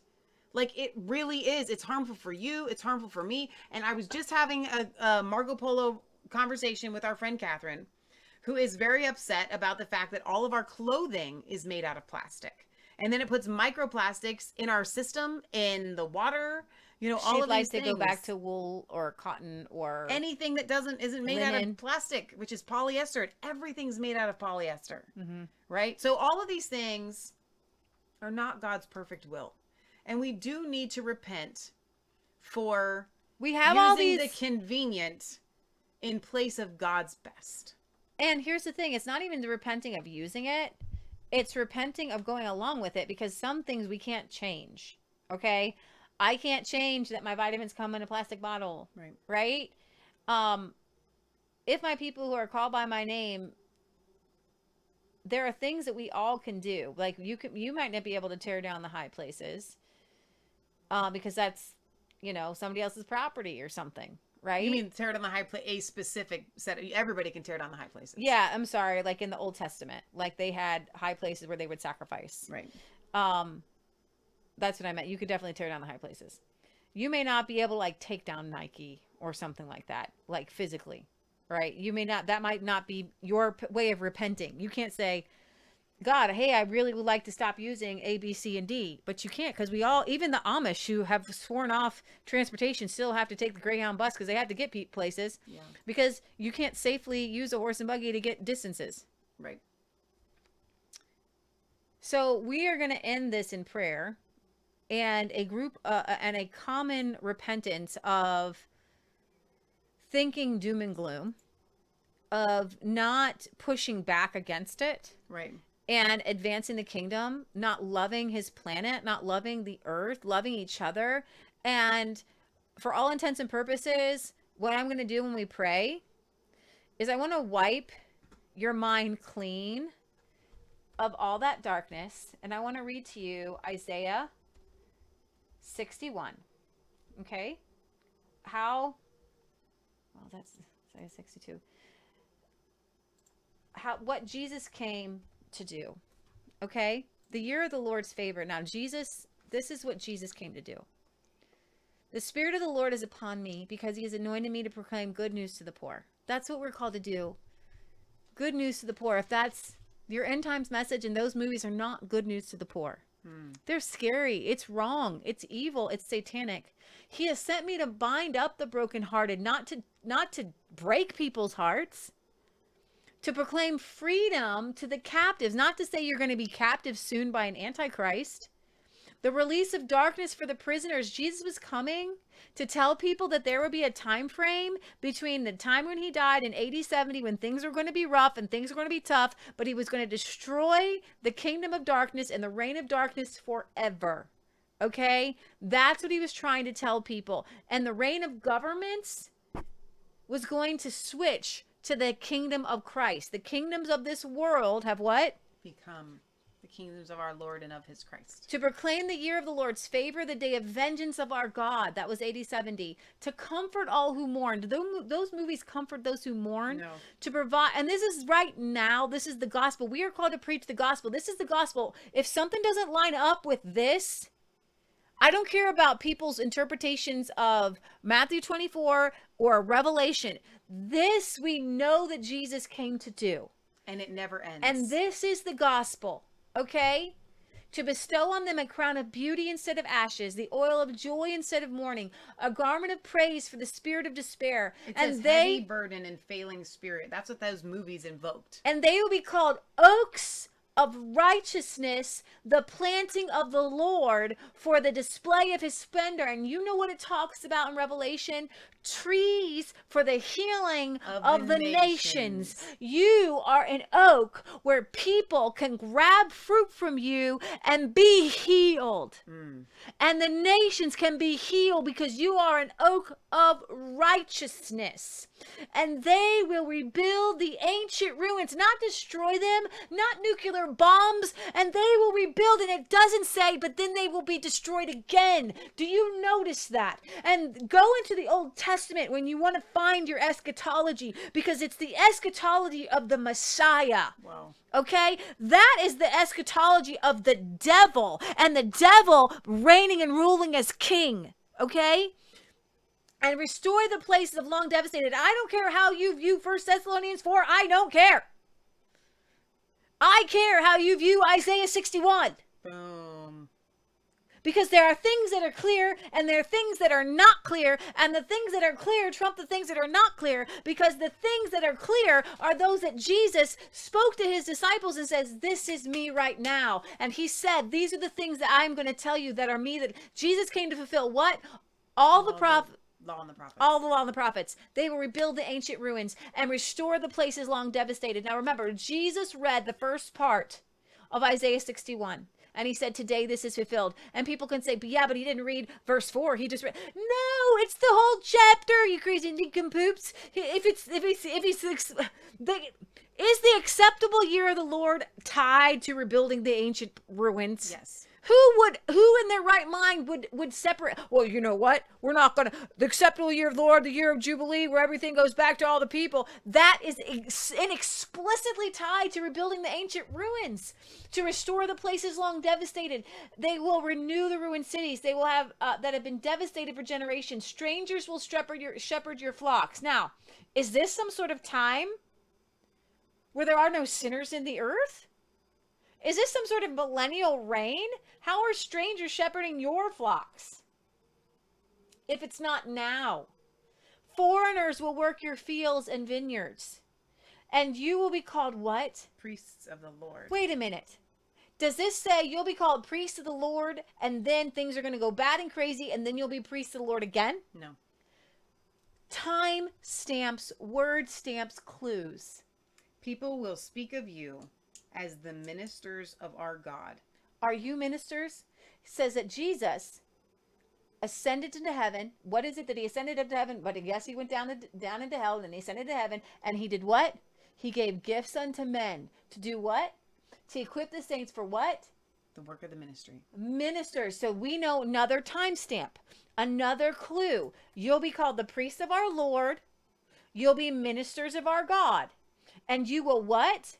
You will feed on the wealth of nations, and in their riches you will boast. Christianity has spread through Poland and Hungary and many kings, down to Vladimir so-and-so in Russia, okay, bowed his knee to the King of Kings and the Lord of Lords. Instead of your shame, you will receive a double portion. Instead of disgrace, you will receive your inheritance, and you will inherit a double portion in your land, and everlasting joy will be yours. For I, the Lord, love what? Justice. I hate robbery and wrongdoing. In my faithfulness, I will reward my people, and I will do what with them, Michelle?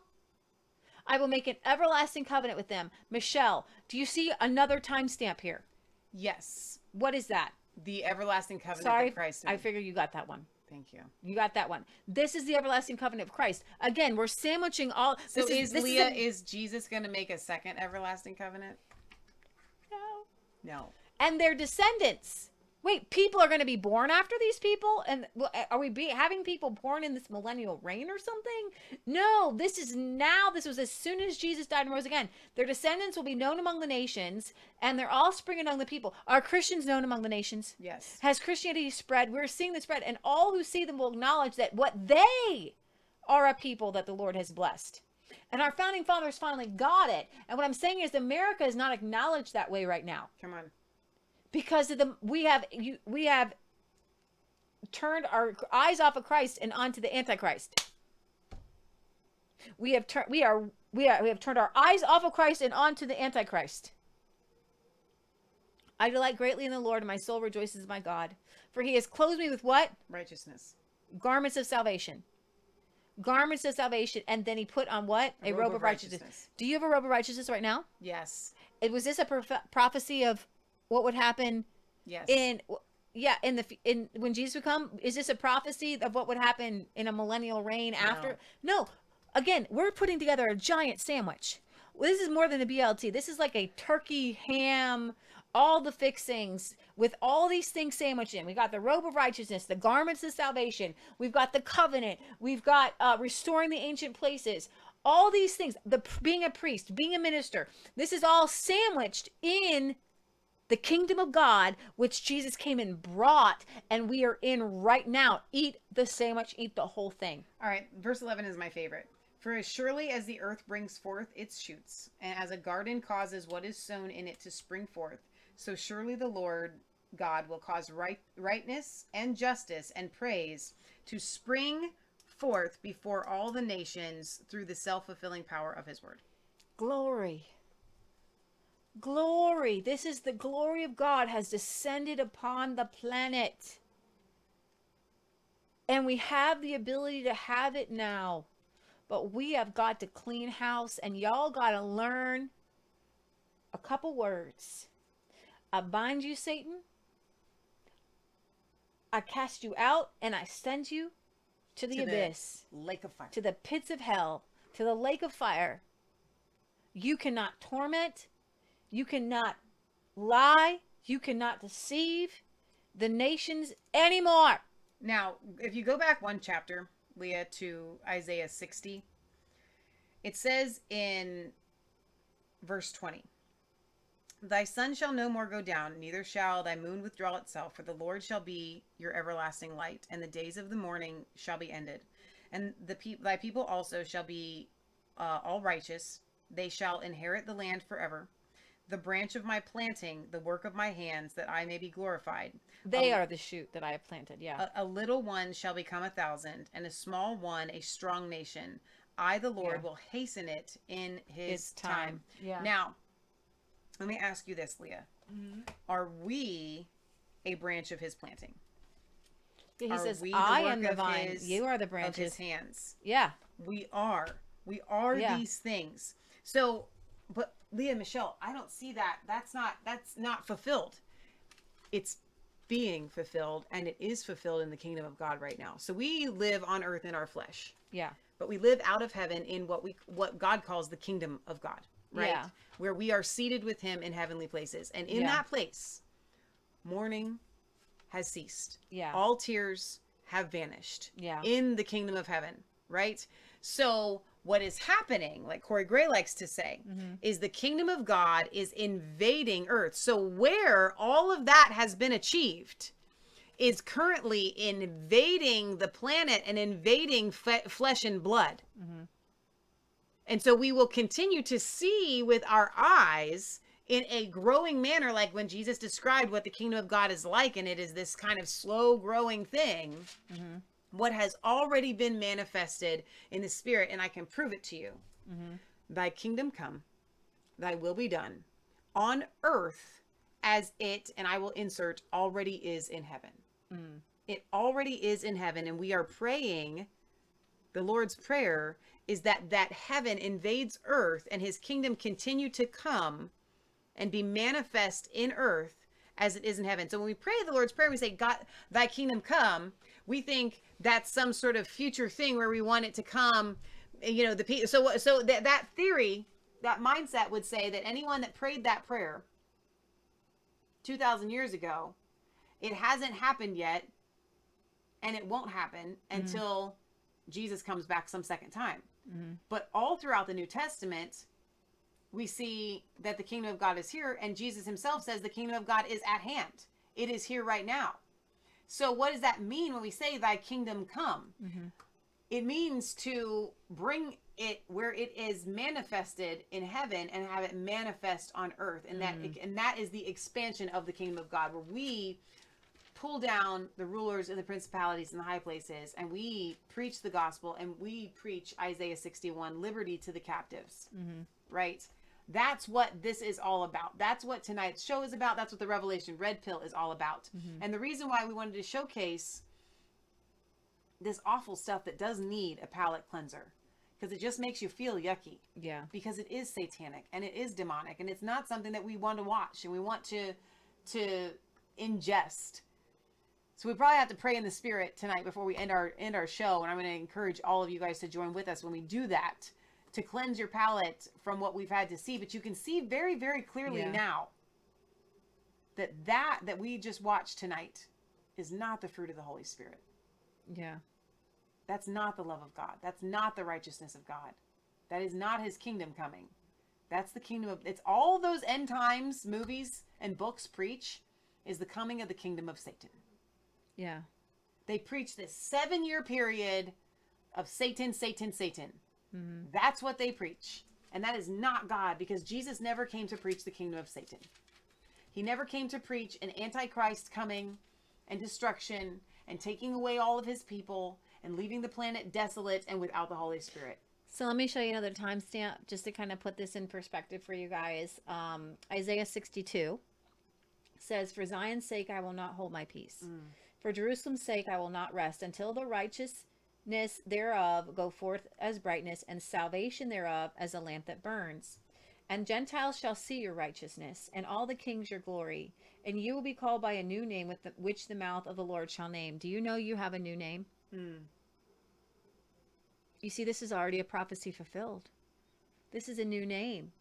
And you will be a crown of glory in the hand of the Lord, and a royal diadem in the hand of our God. Do you know you have been given a robe of righteousness and a crown of glory? Last scripture. Isaiah 62:11. This is a timestamp for you. Behold, the Lord has proclaimed unto the end of the world, saying, say to the daughter of Zion, behold, your salvation comes. Behold, his reward is with him, and his work before him. Matthew 21. And when they drew nigh to Jerusalem, and there came to Bethpage and to the Mount of Olives, then sent Jesus 2 disciples, saying, go into the village over against you, and straightway you will find a donkey and a colt tied with her. Loose them and bring them unto me. And if any man say unto you, you shall say, the Lord has need of them, and straightway he will send them. All this was done that it might be fulfilled. Do you know what the word fulfilled means? Completed. What was spoken of by the prophet. Now, which prophet? Tell ye the daughter of Zion, behold, your king comes unto you, meek, and sitting on a donkey, and the colt of a foal of a donkey. And the disciples went and commanded him. Isaiah 62. Where is that? Hang on. This is that which was fulfilled. The salvation has come. Here is your king, meek and lowly, sitting on a donkey. Your salvation comes. Your reward is with him. Okay? God has this beautiful fulfilling of Scripture. Over and over and over again. It says, Hosanna to the Son of David. Blessed is he that comes in the name of the Lord. Hosanna in the highest.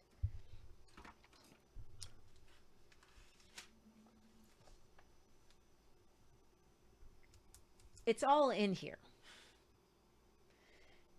But the Scofield Reference Bible has taken that particular scripture, and every time it says it might be fulfilled, that it might be fulfilled, that it might be fulfilled, it puts them into the future. That it would be fulfilled. And then when people go into the future with it over and over and over again, it's disheartening for sure. Right. Okay. And we have to recognize, I'm going to do, I think, Zechariah 9:9, because oftentimes these have a double. Many of the prophets said kind of the same thing. And that's what's so cool when you read some of these. A double confirmation, you mean? Yeah, one prophet gets it. Rejoice greatly, O daughter of Zion. Shout, O daughter of Jerusalem. Behold, your king comes unto you. He is just and having salvation, lowly and riding upon a donkey, upon a colt, the foal of an ass. So Isaiah and Zechariah prophesied the exact same thing about Jesus. And they come together that it might be fulfilled of the prophet. So we've got Zechariah and Isaiah prophesying something that Jesus is like, I don't even know if he's like, I got to do this because they said I was going to do this, or God told him this was going to happen. You know, it's funny how it says that it might be fulfilled, right? And so it was fulfilled. That's the way I would write it because it makes more sense to me. Right. All right. So let's end in prayer. We have not done that consistently through all of the episodes, and we should have. Well, we certainly did last time. We definitely did last time. If you guys missed last week, I don't even know what you're doing. So, dear Heavenly Father, we thank you so much that the truth has come to light and that darkness cannot stand in the light. And as we have shed light on this darkness, we cast it down into the pit of hell. And I don't know how you do this, Father God, but I just pray that you destroy any remains, any remnant of any left behind book, left behind series, movie, the late great planet Earth, any sermon that was ever written about it. I just pray that you obliterate it from the entire planet. And I don't know how you can do that, but I just pray that you do. And we send all the copies from Goodwill to the pit of hell of these, to the dustbin of fiction. To the dustbin of fiction, that anyone that finds a copy 100 years from now will go, oh my gosh, look at this. No one could have ever believed this. It's so insane, because they will have seen the glory of the Lord expanded upon the earth. And I lift up anyone that is watching that has ever been brainwashed by the watching of these films or reading of these books, and that you cleanse their minds and make it as if they never read them, except for taking anything that is helpful out of them to be able to set anyone else free who has had these books or movies indoctrinated and ingrained in them. I thank you, Lord God, that in spite of and despite all of these things, that your gospel continues to spread. And we cast down any vain imaginations that the enemy thinks that they have won because they have caused Christians to buy into this defeated mindset that says that we have to accept a new world order in order for Jesus to come back, that we have to accept a one world BRICS currency in order for Jesus to come back. So we cast this mindset down, and we pull down these rulers and principalities that are keeping, like a puppet, the body of Christ moving the way that they want us to move. We are cutting the strings right now. This is a prophetic word. We are cutting the strings off of the body of Christ that this propaganda has tied us up with, that we have allowed ourselves to be tied up with. And I thank you, Lord God, that your Holy Spirit will never leave this planet. You will never leave the body of Christ. You will always be with us, that you are the comforter. And the reason why they are preaching that the Holy Spirit will leave the planet is because they know that the Holy Spirit is how we debunk this. It's how we cut the ties. So, Lord God, we just thank you that your Holy Spirit, the comforter, is here. And we just lift up anyone that's watching right now that has never been baptized in the Holy Spirit. And if that's you right now, I just want you to lift up your hands and say, Holy Spirit, I want all of you. And I commit my life to you. And I want you to fill me. I want the infilling and that baptism of fire I want all the gifts. I want all of the tools to go in and tear down the enemy. And there are no guillotines but for Satan. There are no guillotines that will cut off the heads of future believers. There are only guillotines sending these demonic powers to the lake of fire. So right now, if you want the baptism of the Holy Spirit, just lift up your hands and say, God, fill me with everything that you have right now. In the name of Jesus, Lord God, I just pray that you come and you descend on these people that are listening, that are watching, that are ready. And for those of you that got baptized in the Holy Spirit last week or in weeks prior, I just want you to speak in your heavenly language right now and pray for those who are asking God to fill them up. They say, God, I want all of you. So you're going to be praying in your heavenly language. And I want to tell you guys something. Rob Allen sent us a message today in praying for China. He says there are those of us that are going to be praying in a Chinese dialect right now for China, which I find absolutely amazing. So however the Holy Spirit comes on you, I want you to start speaking in a heavenly language. And Lord God, I just pray that you give us wisdom and knowledge and words of prophecy as we pray in our heavenly language, and our spirit communes with you directly, and our head gets out of the way. Lord God, I just thank you so much for moving across everybody right now who's listening. I thank you that you have filled us with your Holy Spirit, that you have risen from the dead, that you have given gifts unto men.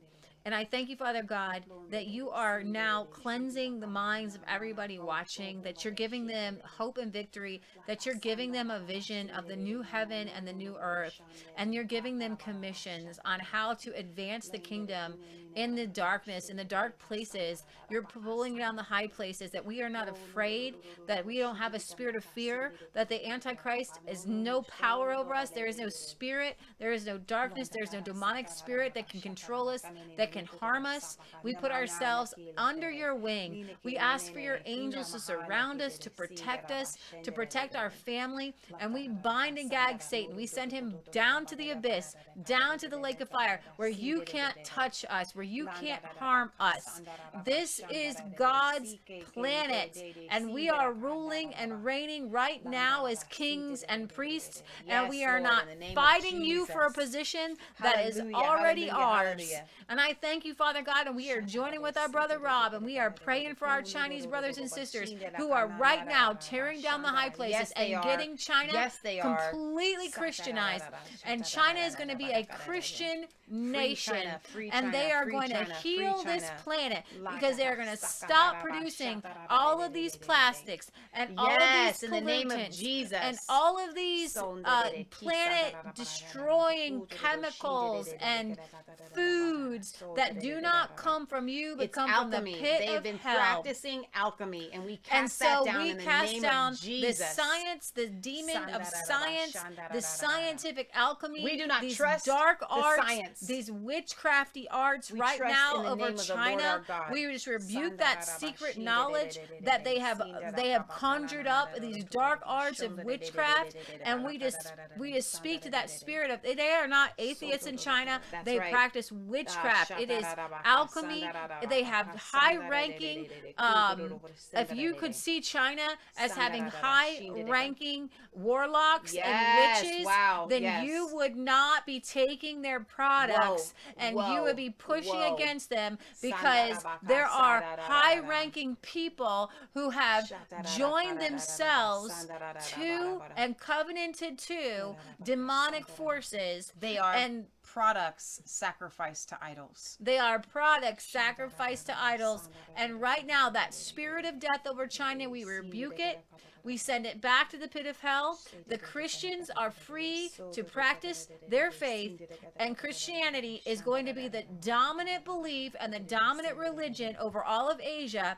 And Chinese Christians coming from the east are going to move west and convert the Muslims, starting with the Uyghurs. Oh my gosh. And the Uyghurs are going to get radically saved from these Han Christian Chinese people, and as these Uyghurs who have been totally and completely humiliated and their culture stripped from them by these demonic Chinese CCP forces, and as these Christians are going to set them free, then this is going to spread a revival in the Middle East. And the Christians on the West, if you would like to join in, then you must start praying for your Christian brothers and sisters in the East, because the push to the Middle East will not come from the West, it will come from the East. Amen. Hallelujah. And so we must all join right now with those in the East, and in the Spirit push west, push west, push west with the glory and the gospel and God's best right now. God has God's best for China in mind, and they are going to show the world how to rewind time. We are going to go back to a time before Chairman Mao, to where we used oxen and horses and plowing, and these Chinese people would like to go back to their villages and the times when they worked their own land and they had their rice fields. They don't want to live in the big cities. It is darkness. They have decided that they want to repent of this cultural revolution. Beijing is a wasteland. I see Beijing as a wasteland. It's almost nuclear. Like, you just can't even visit it because it is so toxic with chemicals. I would say for 100 years that no one should live there. In these populated Chinese cities, they should be completely emptied. No one should live there. These are toxic cities. There is too much toxicity. The air is not clean. And you all need to move west. There is so much land in China. There is so much. There's plenty of land for the people. Get out of the cities. It's almost like I see God cutting off all of Eastern China. And he's just going to wipe it clean in Jesus' name. And it's going to take a couple 100 years or so, I don't know, to clean that up. And then the rest of Asia will bloom. The Philippines, Thailand, Japan, we are going to see this. And then it's the cheap goods that have been flooding India that are causing all the pollution in India. And when those cheap goods stop flooding into India, then India will realize that they are not overpopulated. But I do see Indians leaving India and going to other places like the Middle East and going to Africa, because Indians need to leave. They're stuck on their island. There are Indians that need to move to other unpopulated places like China, like the Middle East. And we are going to see a de-desertification of the Middle East when there is a repentance and a turning back to Jesus, so that those lands are no longer wastelands. Because did you know that the Garden of Eden and the cities of Babylon used to be in Iraq, where God is going to restore those lands with plants and trees when they turn back to Jesus? And the rest of the world has been like totally not getting it, that they need the gospel to heal all of these. There's so much desert land that can just be turned back, and God can let the water flow again when there is repentance and when they start to call upon Jesus, and Christianity starts to flow. But God put a curse on these nations, and God is going to reverse that as those nations turn to Jesus once again. And it may take a couple 100 years. I don't know. It may take 1,000 years. Guys, we are here for the long haul. And did you know that there are people like Martin Luther, and even all the way back to Constantine, and all the way back to the disciples that prophesied 100, 200 years, 1,000 years ahead of time? We have to take off the blinders of time and recognize that we are kingdom people. And when you start to be a kingdom person, you'll prophesy 100, 200, or 300 years in the future, just like our forefathers did. And they were setting out a 500-year plan to come here. You need to start seeing yourself beyond the next day, beyond the next moment, beyond the next minute. And you should see yourself as part of the body of Christ, just pushing forward. And that's what this is about, advancing the kingdom. And I thank you that you are now giving kingdom assignments to every person who's watching this video, because they are now picking up the mantle. And here's the thing. When you pick up the mantle of your parents and grandparents and great-grandparents, and some of you, even your great-great-parents that dropped their mantle and expanded the kingdom, when you pick up their mantle, then you pick up their tools, their weapons, and their blessings. Amen. So you have a double duty, but you have a double reward. You have a double anointing. Yes. And you have a double joy in what you're doing, okay? Because he is going to rapidly reverse the curse that was brought on when Christians left. The birth of the Constitution was the Holy Spirit. When Christians started to turn their back on the Constitution, they started to turn their back on the constitutional principles, such as gold and silver. They started to turn their back on the kingdom. They lost the blessing of the land. And we're going to restore the land, regardless of what everyone else is doing. What you do right now today to repent and ask God to help you restore the planet and restore the land will be as a rock in a lake that actually ripples the whole width of the body of water. So you just keep throwing rocks in that lake and you will create a move of God. And just say, Lord, let me be a smooth stone in your hand. In Jesus' name, amen. Amen. The Lord just spoke to me, and that was a whole prophetic word. For those of you that don't know, that Leah was getting a prophetic word there. There are people whose ancestors migrated to America, and the sole purpose of their migration was for them and their children to get the freedom and the anointing and the liberty of the gospel that was here in America, and they are called to go back to their original nations. The reason why, God, this is a prophetic word I've never heard before, and I have never even thought it. The reason why America is a melting pot is because we were supposed to come, get something, and go back. So there are a lot of people that are called to where their ancestors came from. To go be missionaries where they came from. To go be missionaries where you came from. I've never had that thought before. That's awesome. That's so good. All right, guys. I should put it up for a vote next week. I don't know if we'll have the guys Put it up for a vote. I don't know. We haven't had the guys. We haven't had Serge and Jason. I don't know if Serge is Jason's come back for a while, but we haven't had Serge on and Jason on for a while. But I have a couple ideas. Number one, do you guys want to know who the Antichrist is? I like that one. Do you want to know who the man of lawlessness is? Is that going to be the same episode? Yes. Do you want to know? We want to know. Say, I want to know. We can do that one. And there's a couple more that I already have to go through from our 2020 that I'm excited to go through. Right now. But the man of lawlessness and the Antichrist one, I think would be kind of fun. What's the other option though? We're putting it to a vote. Or do you not giving a vote? I'm trying to see. You said you were giving a vote. I was. Oh, when was Revelation written?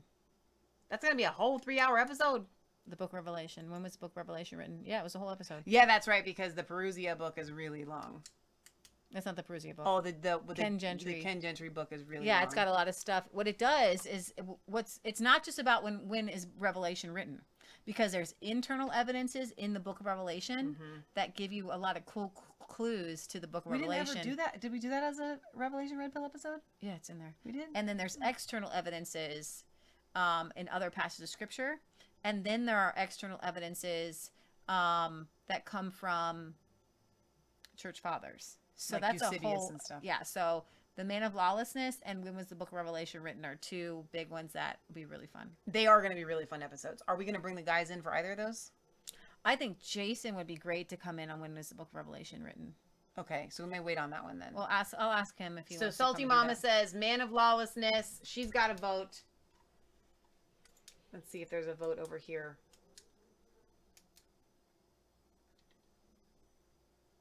Who's that? All right, I don't see any other votes. Salty Mamas might just win.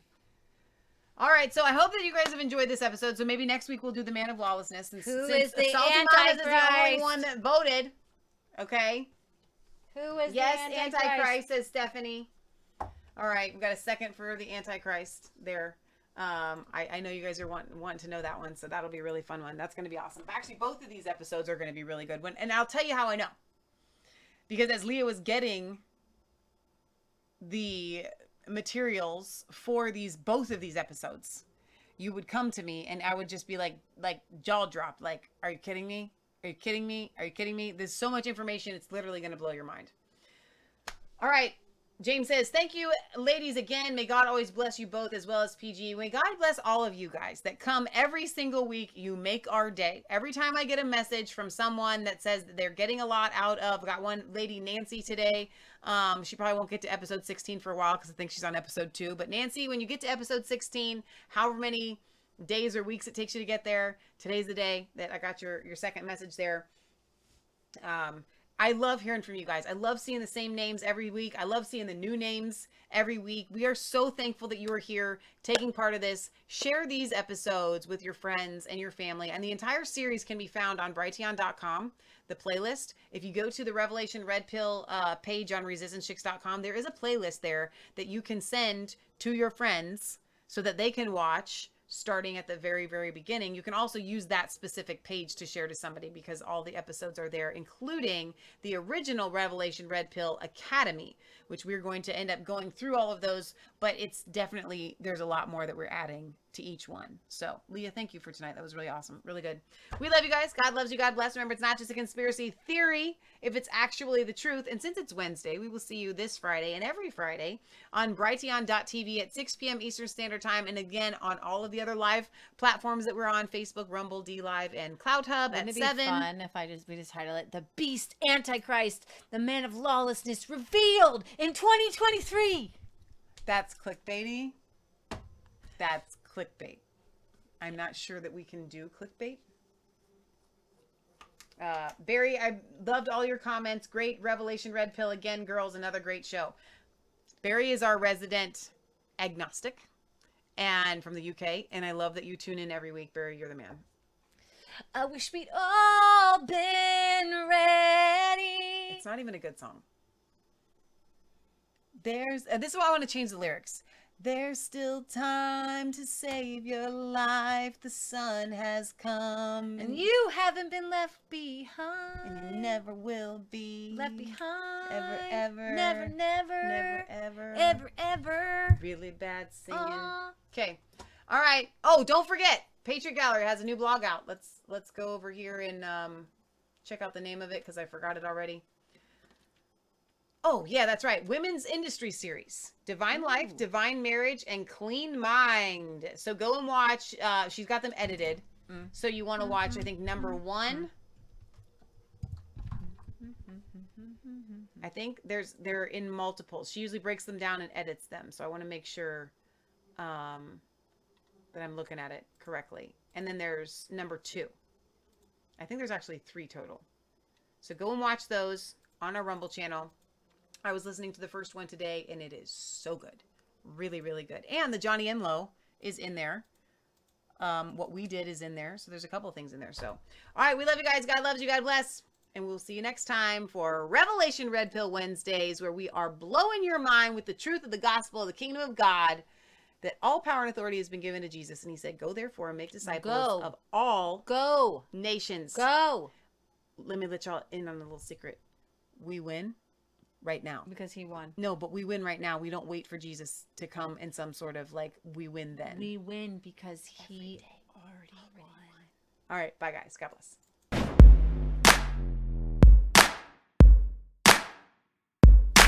I was cold, all alone, no place for